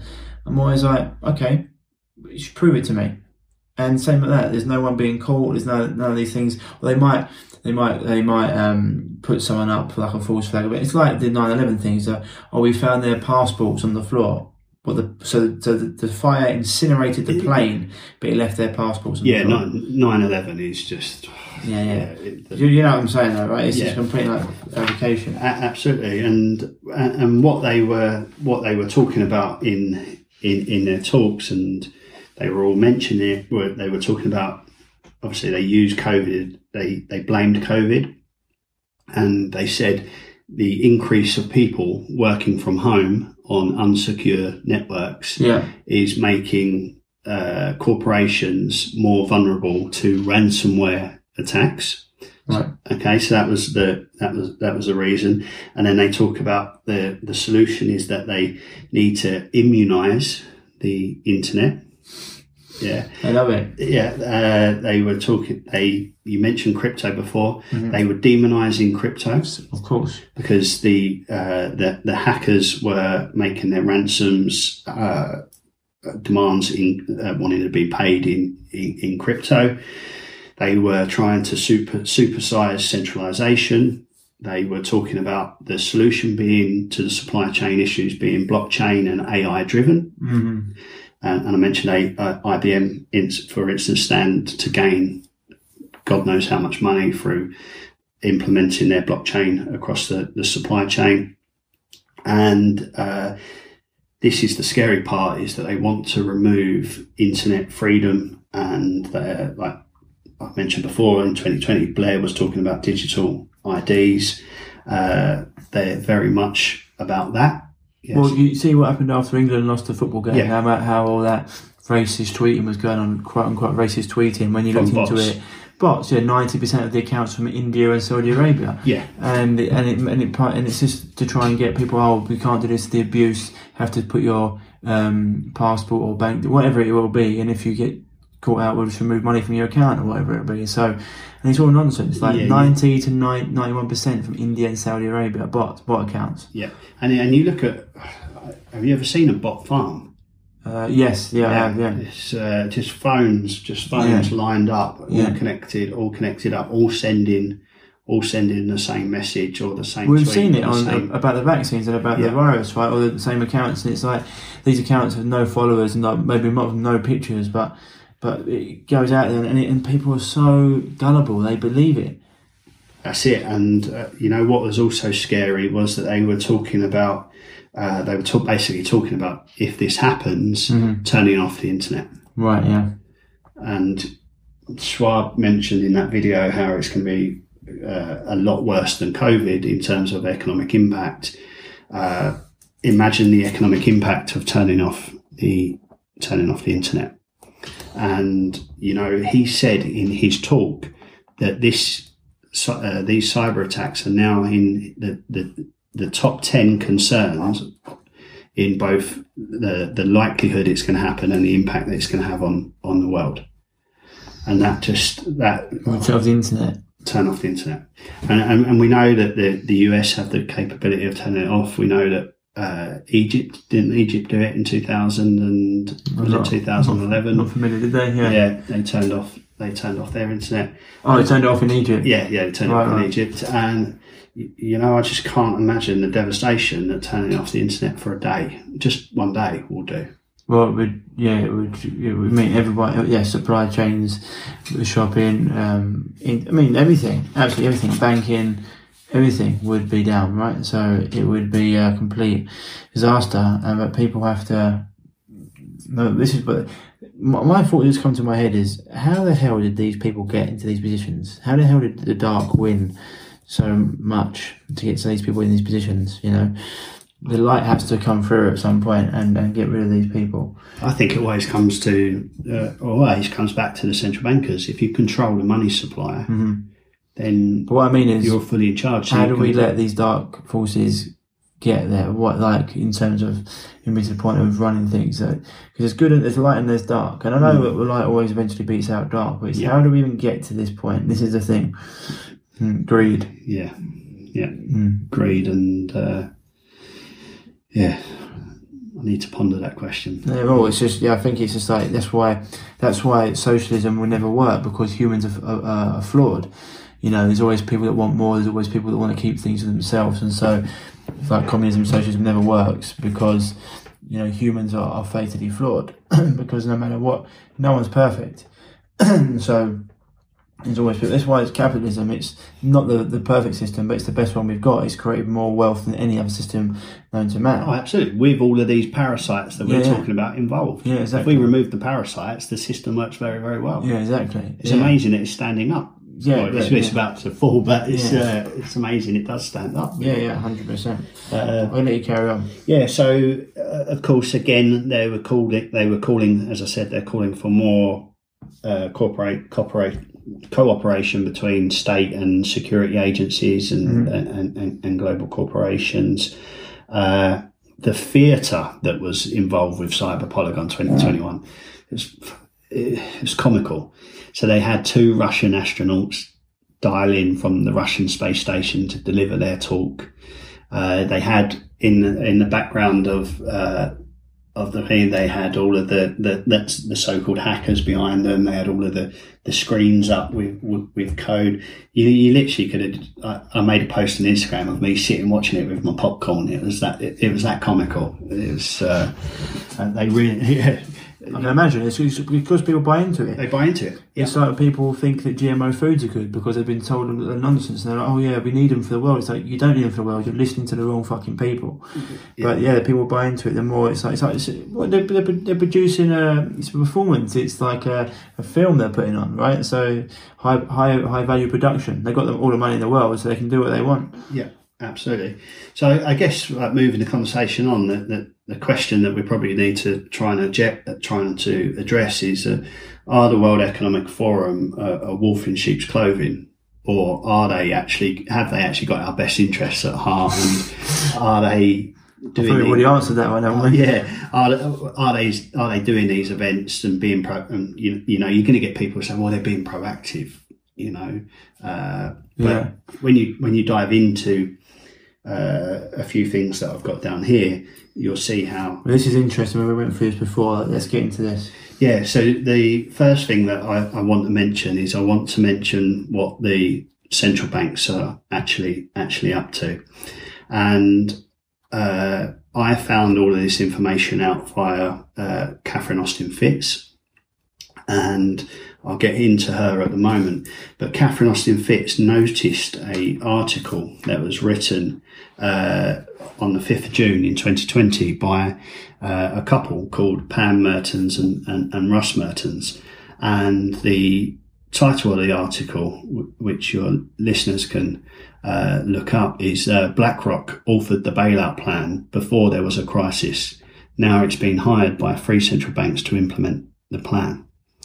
And essentially, what the article tells you about is that the fact that there was on August 22nd, 2019, a group of central bankers from the G7 nations gathered in Jackson Hole, Wyoming, and voted to approve a plan called the Going Direct.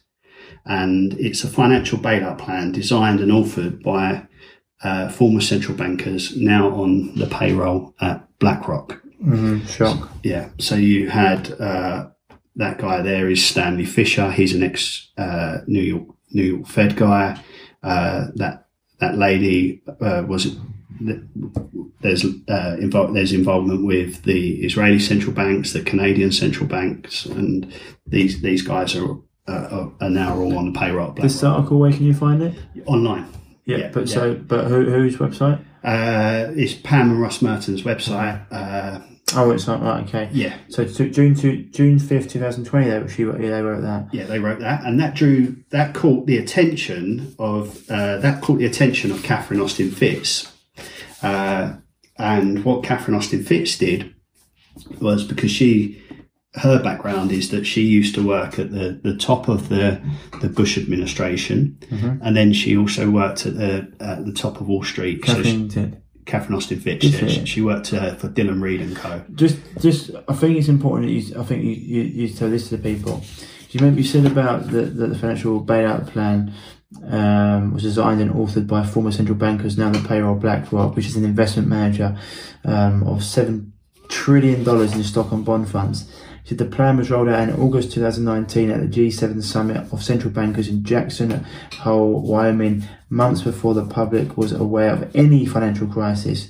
1 month later, on September 17, 2019, the US Federal Reserve will begin an emergency repo loan bailout program, making hundreds of billions of dollars a week in loans by going direct to the trading houses on Wall Street. It's fucking crazy. Never done it before. Unprecedented.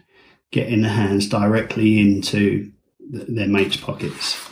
It's fucking crazy. And that, as I said, that caught the attention of Catherine Austin Fitz. Her background, you can go into her. She exposed Dillon Read and Co. for everything that they were up to. It's quite good that she's a good person that people have been working for.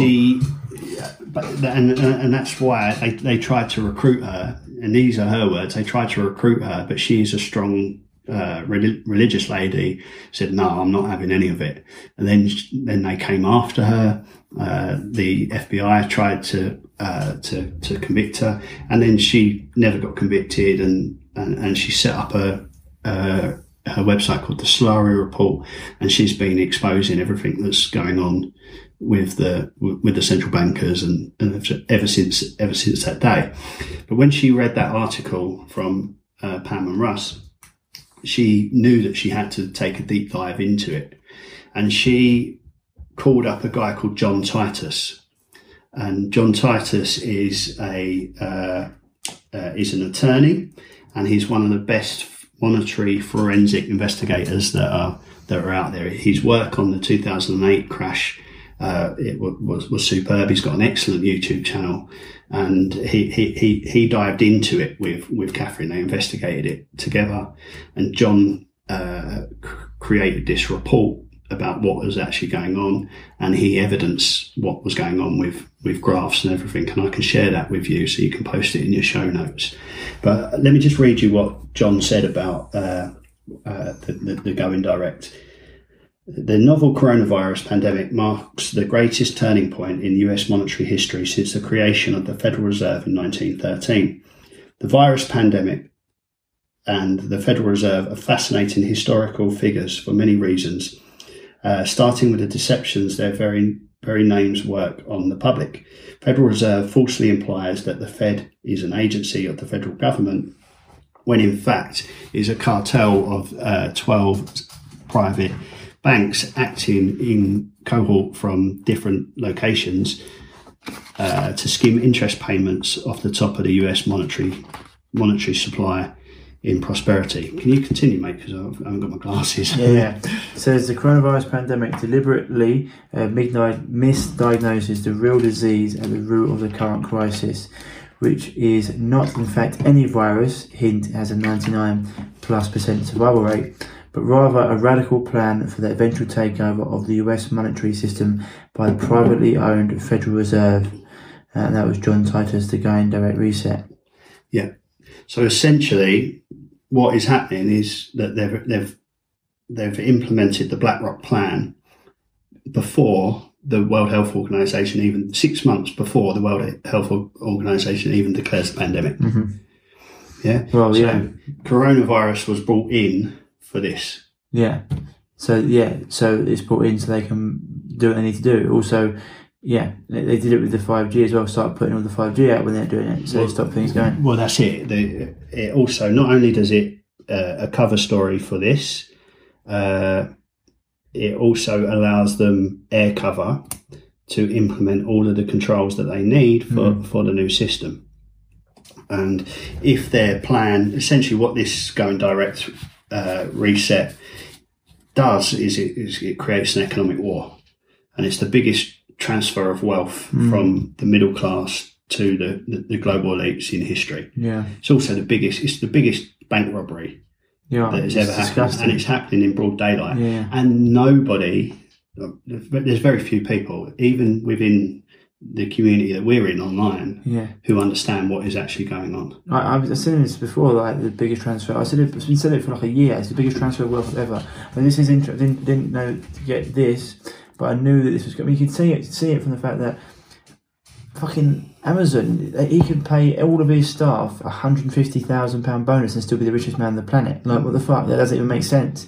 Like, and that's just not him. There's so many other things in terms of all these businesses that have gone through the roof, and all these small businesses, all the middle class that have got the money, that the ones that stand in the way of all this bullshit because they're the ones that can actually afford to.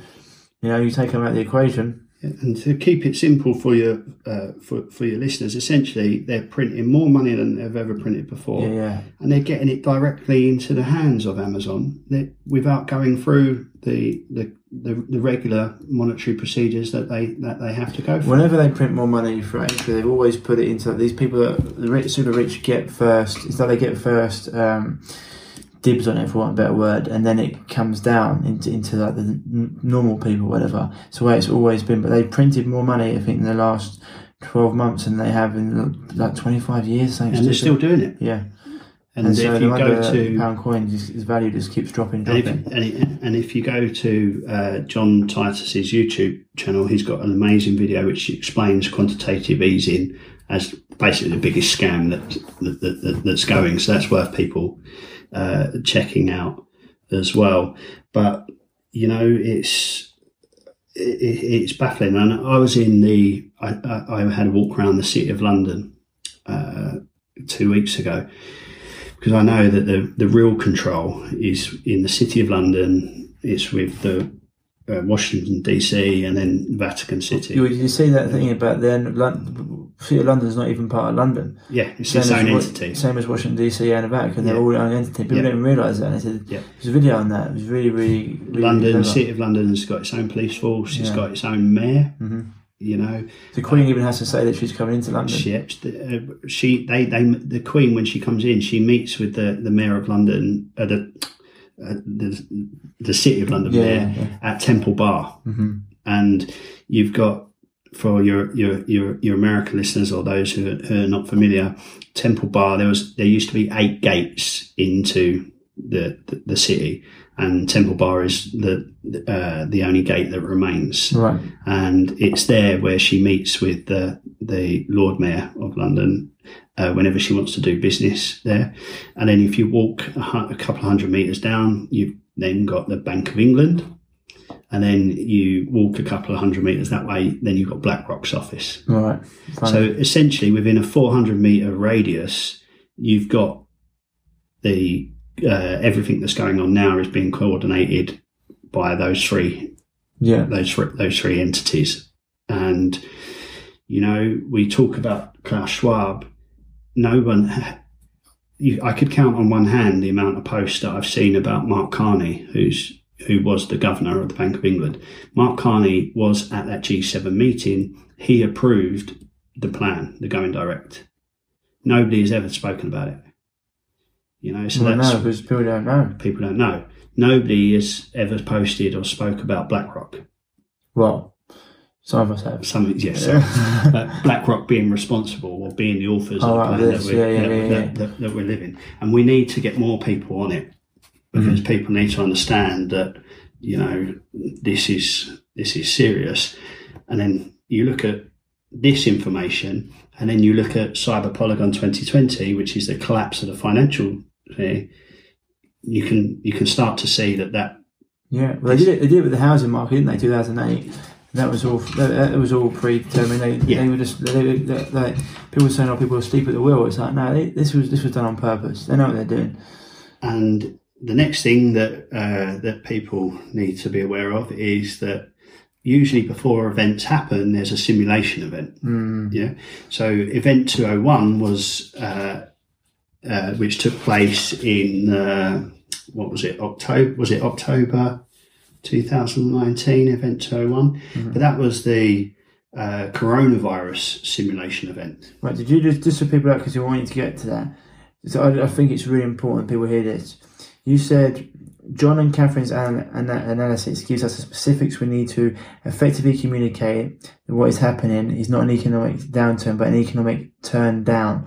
A handful of central bankers agreed to shut down the global economy, and they did. My friends who works in financial advisor, he said this to me. You said the pair prove of evidence that the monetary response wasn't initiated by any virus, but the BlackRock plan handed to the Fed 6 months prior to the WHO declared the pandemic. Catherine Austin Fitz makes the case that the bankers are trying to keep the old system fiat currency backed by the USDS going whilst they re-engineer a new global financial model which is digital and included CBDC. The pandemic is both the cover story and their air cover. Yeah, I know you mentioned it a little bit, but I just want to get a breakdown. Yeah, absolutely. So it's a turn down and not a downturn. Yeah. Perfect. Okay, so you're going into Event 201. Yeah, so Event 201 was the coronavirus simulation event. That was organised between the World Economic Forum, Johns Hopkins University and the Bill and Melinda Gates Foundation. That took place in October 2019. Yeah. You know, so what's that, 2 months? So August was when they approved the plan, the going direct. And then a couple of months later in October, we're having a coronavirus simulation event. Yeah. And I'm sure everyone who listens to you is familiar with Event 201, but it was a 5-hour pandemic tabletop exercise that simulated a series of dramatic scenario-based facilitated discussions confronting difficult true-to-life dilemmas associated with response to a hypothetical but scientifically plausible pandemic. It was actually a coronavirus pandemic that they used. It was, I believe it was pigs, wasn't it? It was virus that transferred from pigs swine, to humans. Yeah. You mentioned there. Yeah, I remember that. Yeah, it was like months before. Same as 7/7 when they were running the simulation before 7/7 happened. They were running the simulation before 9/11 happened. In NORAD, the most technically advanced defense system in the world, didn't pick it up. It's like how stupid do you think? But this is part of the satanic ritual, like laughing and mocking your prey before it goes ahead. That's it. So, bearing in mind the World Economic Forum were involved with Event 201, again, it makes Cyber Polygon more serious because obviously what happened after a month or two, was it the first outbreak in Wuhan in December? December, yeah, something like that, wasn't it? It was December, yeah. December, so a month, maybe a couple of months later, outbreak, quote unquote. Yeah, it comes to life, and it happens. Another reason why we need to take the Cyber Polygon seriously is that lockdowns have demolished the supply chain. I believe it's a controlled demolition of the supply chain, given what we know about the economic war that the Going Direct reset plan is creating. But a person who I get a lot of information on about what's happening with the supply chain is Ice Age Farmer. Yeah, you mentioned him before. He's really good. I looked at his Instagram page. Yeah, Christian Westbrook. He doesn't do too much on Instagram anymore. Not anymore, no. But he's got his website, iceagefarmer.com. And he's a hot ticket at the moment, so he's getting interviewed on podcasts left, right, and centre. But his analysis on the supply chain and everything that's happening is top notch. So please check out that. But he explains that we're staring down the barrel of a global catastrophe with regards to the supply chain, and we're talking about food shortages. We're talking about hyperinflation. Containers are 500% increasing in containers. You've got ships that are backed up in ports. You've got we're seeing the food shortages in the supermarkets. I was in Sainsbury's today, and there's no water in Sainsbury's whatsoever. Lots of empty shelves. We've got the pingdemic, where the track and trace is stopping people from going to work. Yeah. We've got driver shortages. The whole thing is on a cliff edge. And whether you believe it was just a negative result of lockdown, or this was always in the plan, it's coming. Yeah, it's me. But again, shows you why we need to take Cyber Polygon 2021 seriously, because what a perfect cover story for all of this. Oh, they do it. Well, yeah, they do it all the time. They show you what's coming. It's like part of like that. I think it's part of the satanic ritual. They've even got to show you what's coming. They've got to tell you what's coming. I don't know if you go down into that much, but they have to tell you what's coming. So then it's like it's one of the things that Tom talks about in law, in like the actual common law. It's like they have to show you, or they have to, and so that way you can acquiesce. You either say yes or you say no. Yeah. If they show you 3 times what's coming, or tell you. And you mentioned there's shipping crisis, hyperinflation, grain shortage, meat shortages, and staff shortages. Yeah, and throw in the war on meat, which of course, fake meat. Yeah, and China have been buying up all of the grains from the Americans, and as I say, Christian goes into all of this, and then the final reason why we need to sort of take this seriously is because, as we mentioned before, we're seeing the media narrative build, and we're seeing articles from mainstream media on these cyber attacks literally every Monday. There's a new one coming out. But I want to what Ryan and I are looking at right now is we're looking at 2 pages worth of different articles about ransomware cyber attacks on different organisations, on different parts of the supply chain, etc. But what I want to draw your attention to, buddy, is this one, and I don't know if you can read that for me, and then maybe read that. So, what is Federal Reserve Chair Jerome Powell's biggest worry? At today's semi-annual monetary policy report to Congress, Senator John Ossoff asked Federal Reserve Chair Jerome Powell what he assessed to be the greatest systemic threat to financial stability over the medium term, either limited to the US or globally. Powell's response merits serious attention by legislators and regulators globally. I'd have to say that the thing that worries me the most is really cyber risk. You know, it's a constant concern. That's what he says there. So yeah, the thing that worries him the most really is cyber risk. So you've got the head of the most influential central bank in the world saying that he's losing sleep at night at the risk of cyber attacks and this cyber pandemic. So to me, that screams that, like, sort of to wrap up cyber Polygon, it's not a question of if this happens, but when it happens. If Powell is talking about it, then it's coming out into the mainstream media, then it's going to happen. And you said that you think they'll continue to build a narrative over the coming years as the supply chain demolition continues. By the time the central banks are ready to press the red button for the new system, people will be so conditioned with the cyber attack narrative that they will just accept it. And so you're going to go into like what you can do. You mentioned about the focus group Zoom call you're going to be having for you guys on your platform. But the other thing is, they can just they'll just keep this coronavirus bullshit going until they've completely got this in play. Yeah. It will be the coronavirus narrative needs to keep going because they need people to get vaccinated for the new system. So the technology inside the vaccine is what is important to the new system. So eventually, with the nanotech and the messenger RNA, I see us eventually being hooked up to a cloud and transhuman agenda. Yeah, the transhuman agenda. But everything will be digitalized, and your body will essentially it will spy. Your own body will spy on you. It will give over all of your data to these guys. But yeah, that's why they're not going to stop until they've got an injection into every single arm on the planet.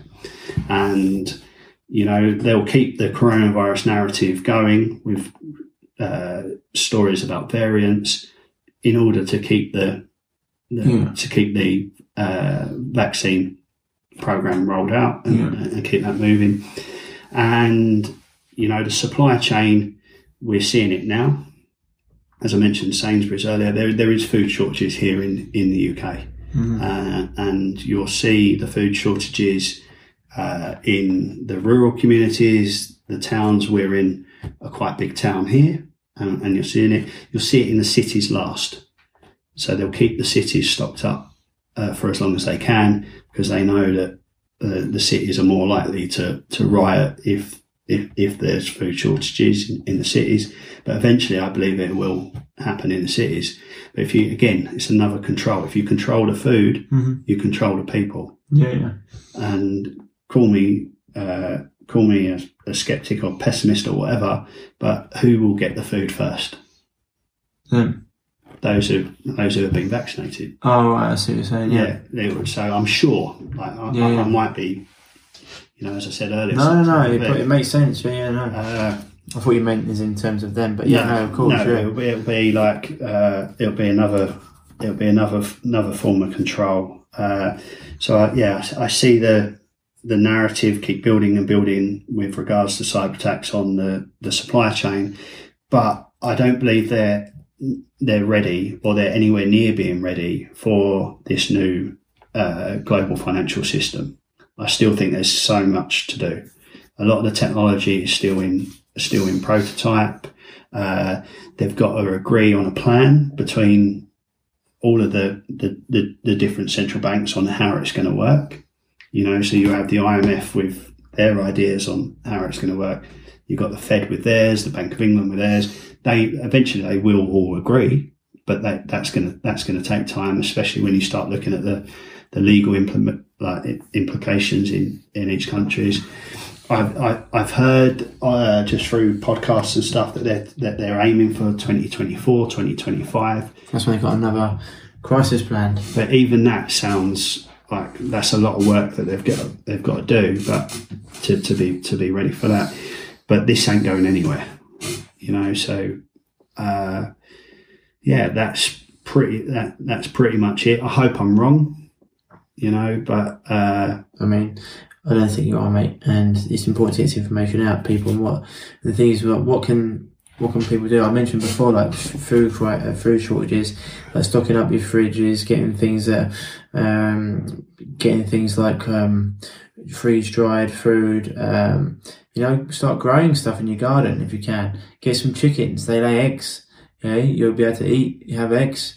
You know, people don't realise that during World War I, World War II, over 50% of all food eaten was grown in back gardens. And what happened? Disease and obesity dropped radically because most people are eating far too much food far too often. And we've seen most people, they're ill, they're overweight, etc. So, you know, they might end up making a more healthier population. But you know, this is like other things you can do, guys. We were talking about this as well. One of the things, if you haven't got I'm just going to talk about crypto just for a minute. If you haven't got a hard wallet like a Trezor or a Ledger, I definitely would move any of your coins onto that. Because there's one of my friends talking about, you know, when they start doing these things, if you haven't looked into, it's like XRP and some of the other coins, quite a lot of research on that with people that have been looking into it for a long time. They think XRP is going to be the Federal Reserve currency going forward. You don't agree? No, I don't think it will be. Okay. It's interesting. Just for the people, I'd like to have a discussion between you and a couple of people on that because they've been looking into this for quite a while and all the signs they've been looking into. But anyway, either way, if you've got things on certain platforms, you see them like saying that Binance, you can't make certain moves on Binance at the moment. If this is all going over your head because you don't know about crypto, fair enough.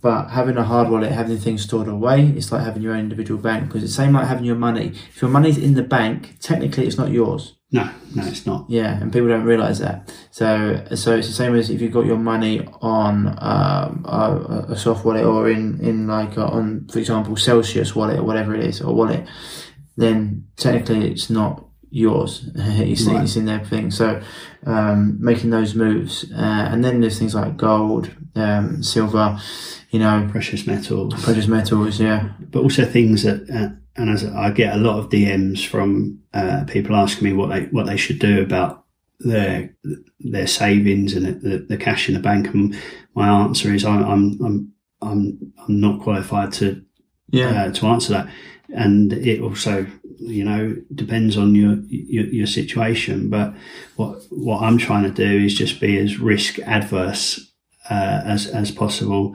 Like maybe you mentioned metals, precious metals, like maybe buying things that are low risk, that can hold value.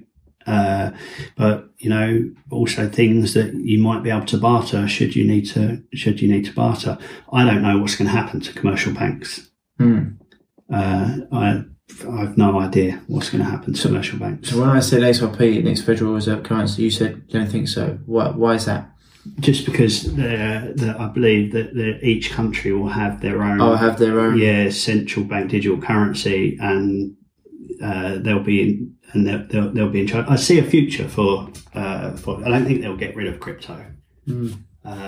Thing is, I just said with XRP, it was like when I was talking about it, the people that they've had moving towards it, the people they've had working on it when it comes to XRP, and it's like what's the user case for XRP? And they're like, well, it can literally hold all the money. And he's like, what do you mean all the money? He's like, all the money in the world. And what it does what Swift does, but without taking 3 to 5 days and without taking £100 to transfer money. It's instantly. Instant. I don't know if they just use that technology into their own coin or whatever it would be doing. But maybe they could. But as I say, I could be wrong. Yeah. No, I'm just interested because I've got people that are.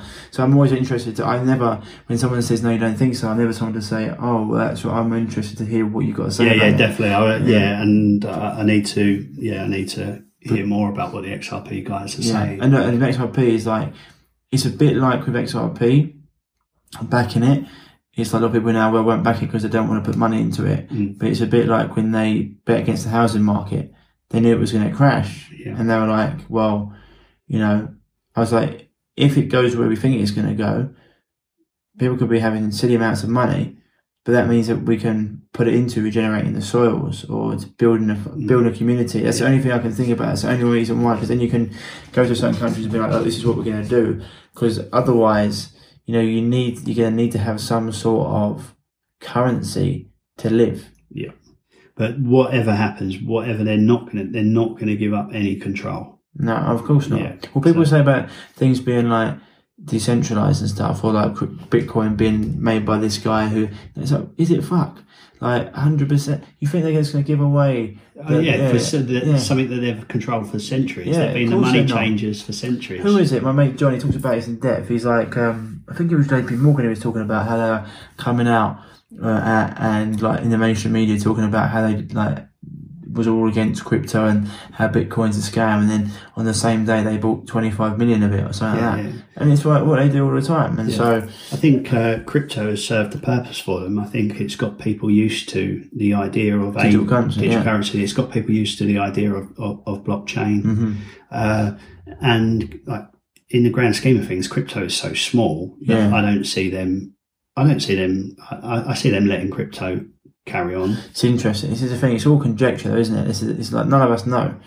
And then crypto's brought into the narrative of cyber attacks. You know, it's all nothing happens by it. Well, that's why if you have a hard wallet with that, it's actually yours, and you can't touch it. And that's the thing. It's when you go onto certain things. But same as you mentioned before, none of these things happen until they mention it, like this virus. Like today, listen to Patrick King, guys. Go into him, watch his stuff about how he won in court, because we need to know about that. Because the more we can get the truth out to people, the more we can just stop this bullshit before it happens. And that's the key, right?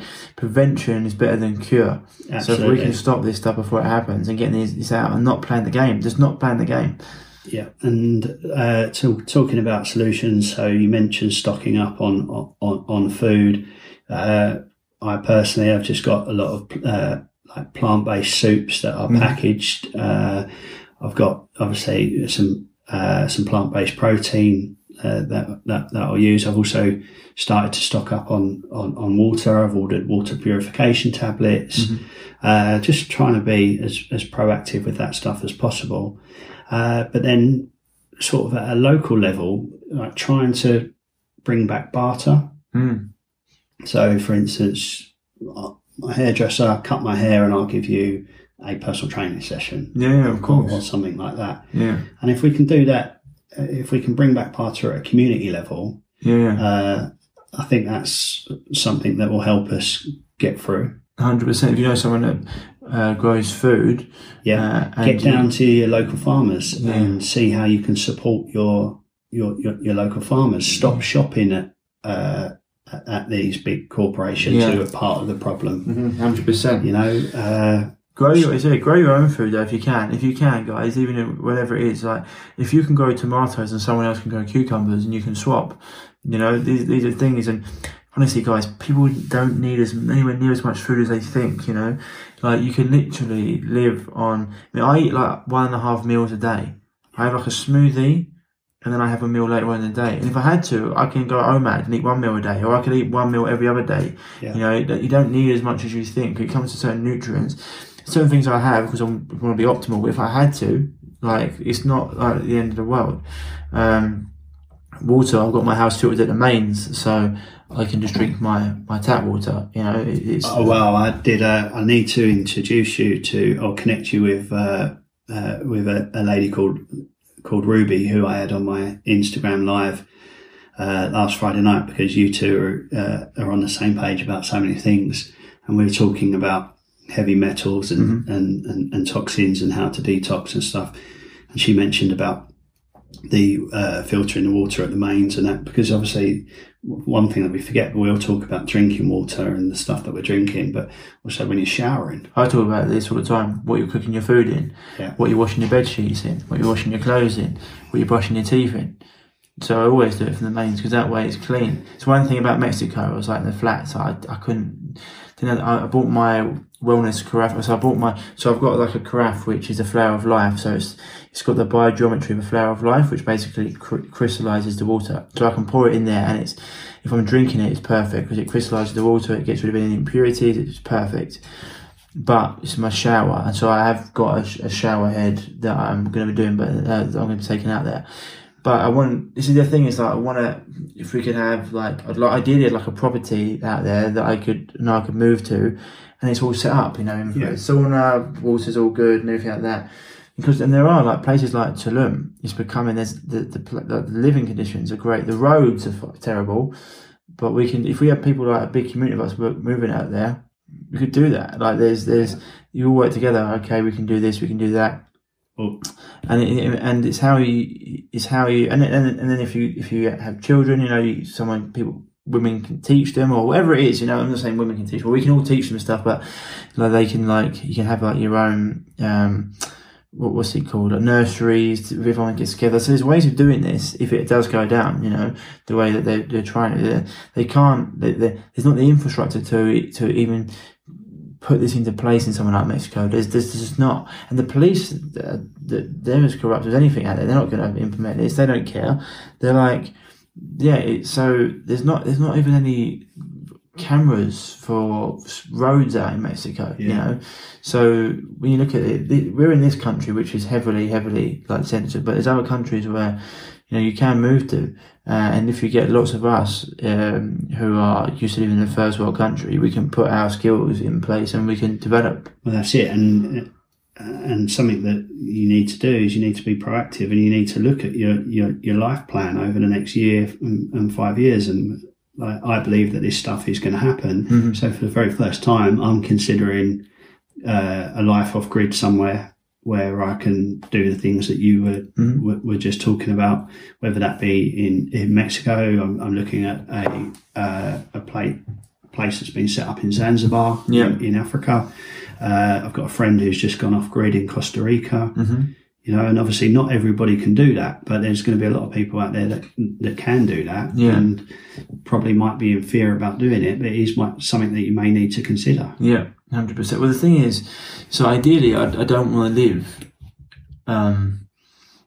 off grid. Like, ideally, I'm still a modern man, and I like to be a modern man in the modern world. And if I can do it in a place that, where I can go out and have a bit of fun, or go to a restaurant, or go to the gym and see people and have a community, then ideally that's what I want to do. And if we can get it set up in places, then great. If I have to go off grid because we have to, then fair enough. But there's so many of us that can stop this. Yeah, that's it. And if you're talking about like, are you so Monday? I don't know if you're coming Monday, or if this goes out a bit later. There's on Monday the 9th. You come in? Yeah.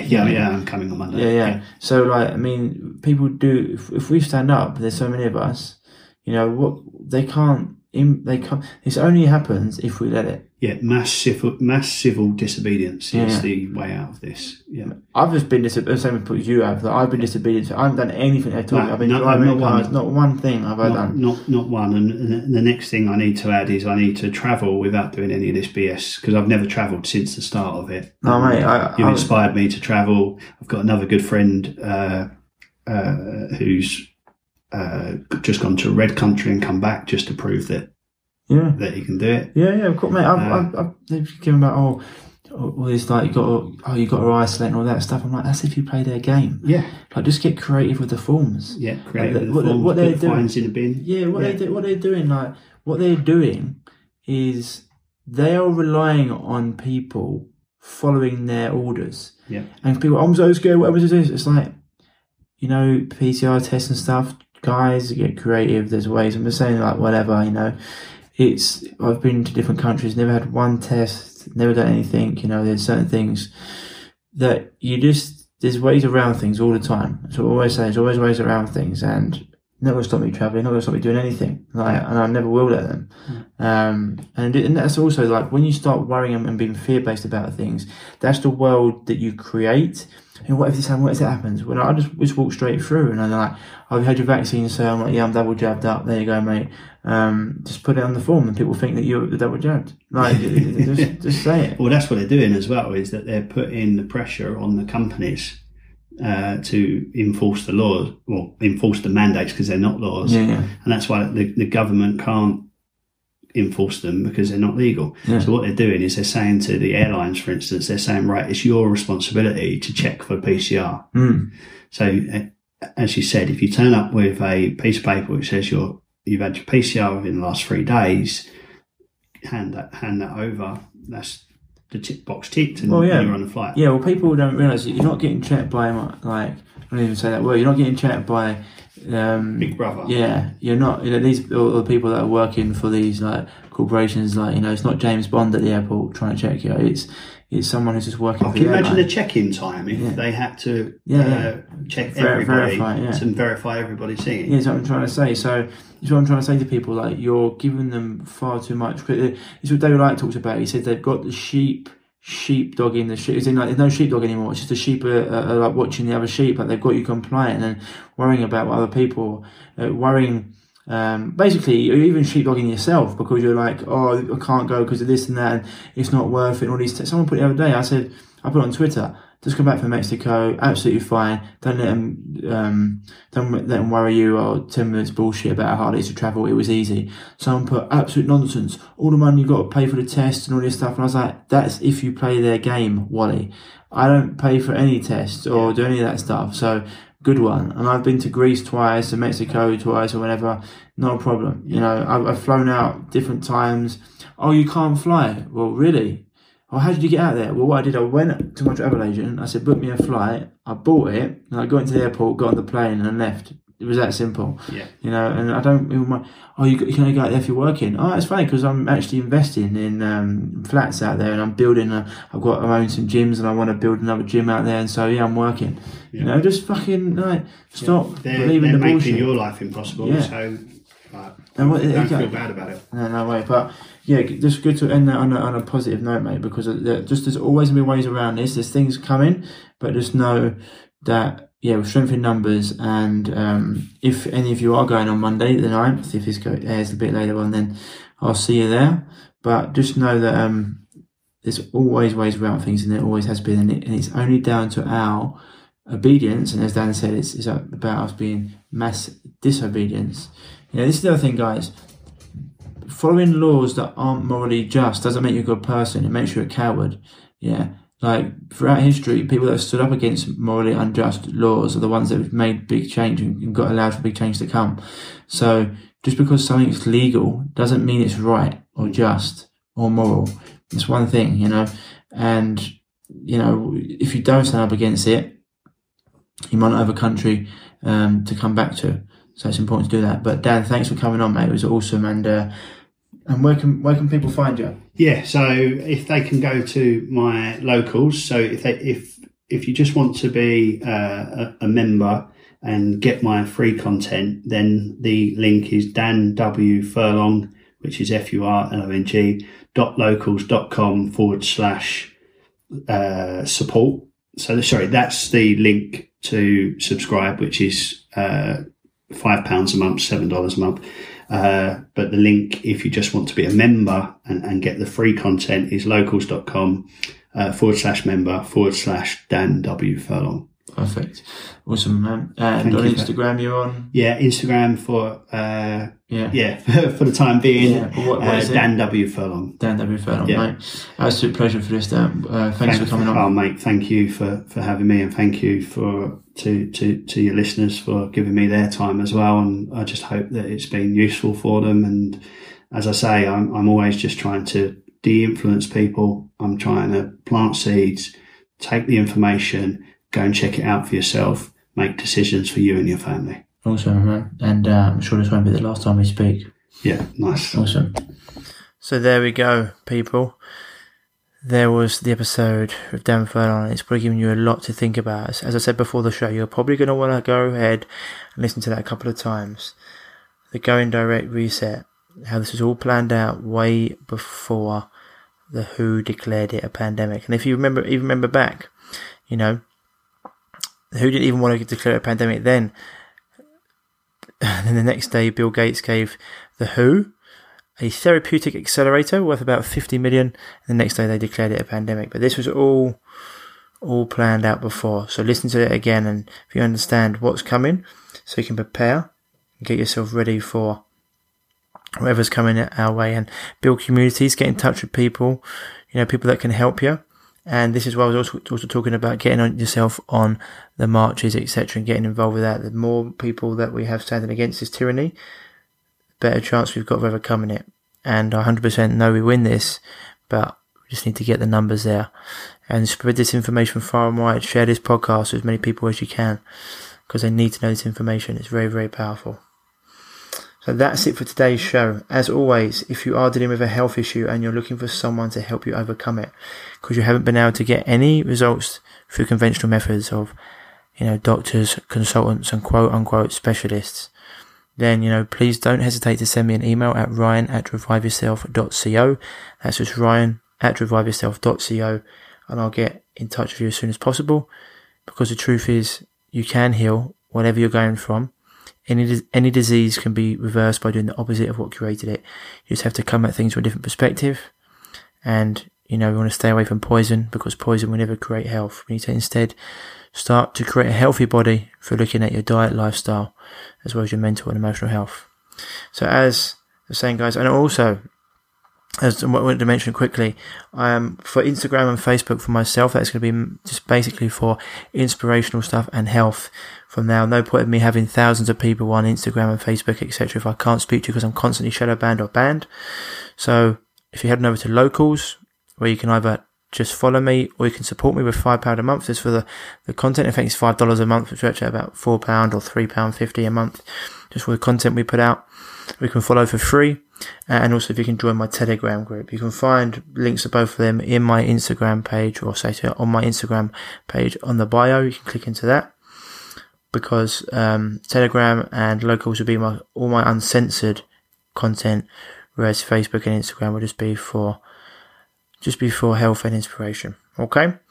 As always, guys, stay happy, stay healthy, keep doing all the things you can do to promote your health, to stimulate your immune system. Follow all the things that everyone in the health world talks about, and stay away from the mainstream media and noise. And, I'll see you next week. Loads of love. Bye-bye. If you're struggling with gut issues, such as gas, bloating, constipation, diarrhea, indigestion, heartburn, and want to finally be able to eat the foods you love without the crippling after effects, then don't forget to head over to reviveyourself.co and pick up your free copy of The Healing Health Paradigm today.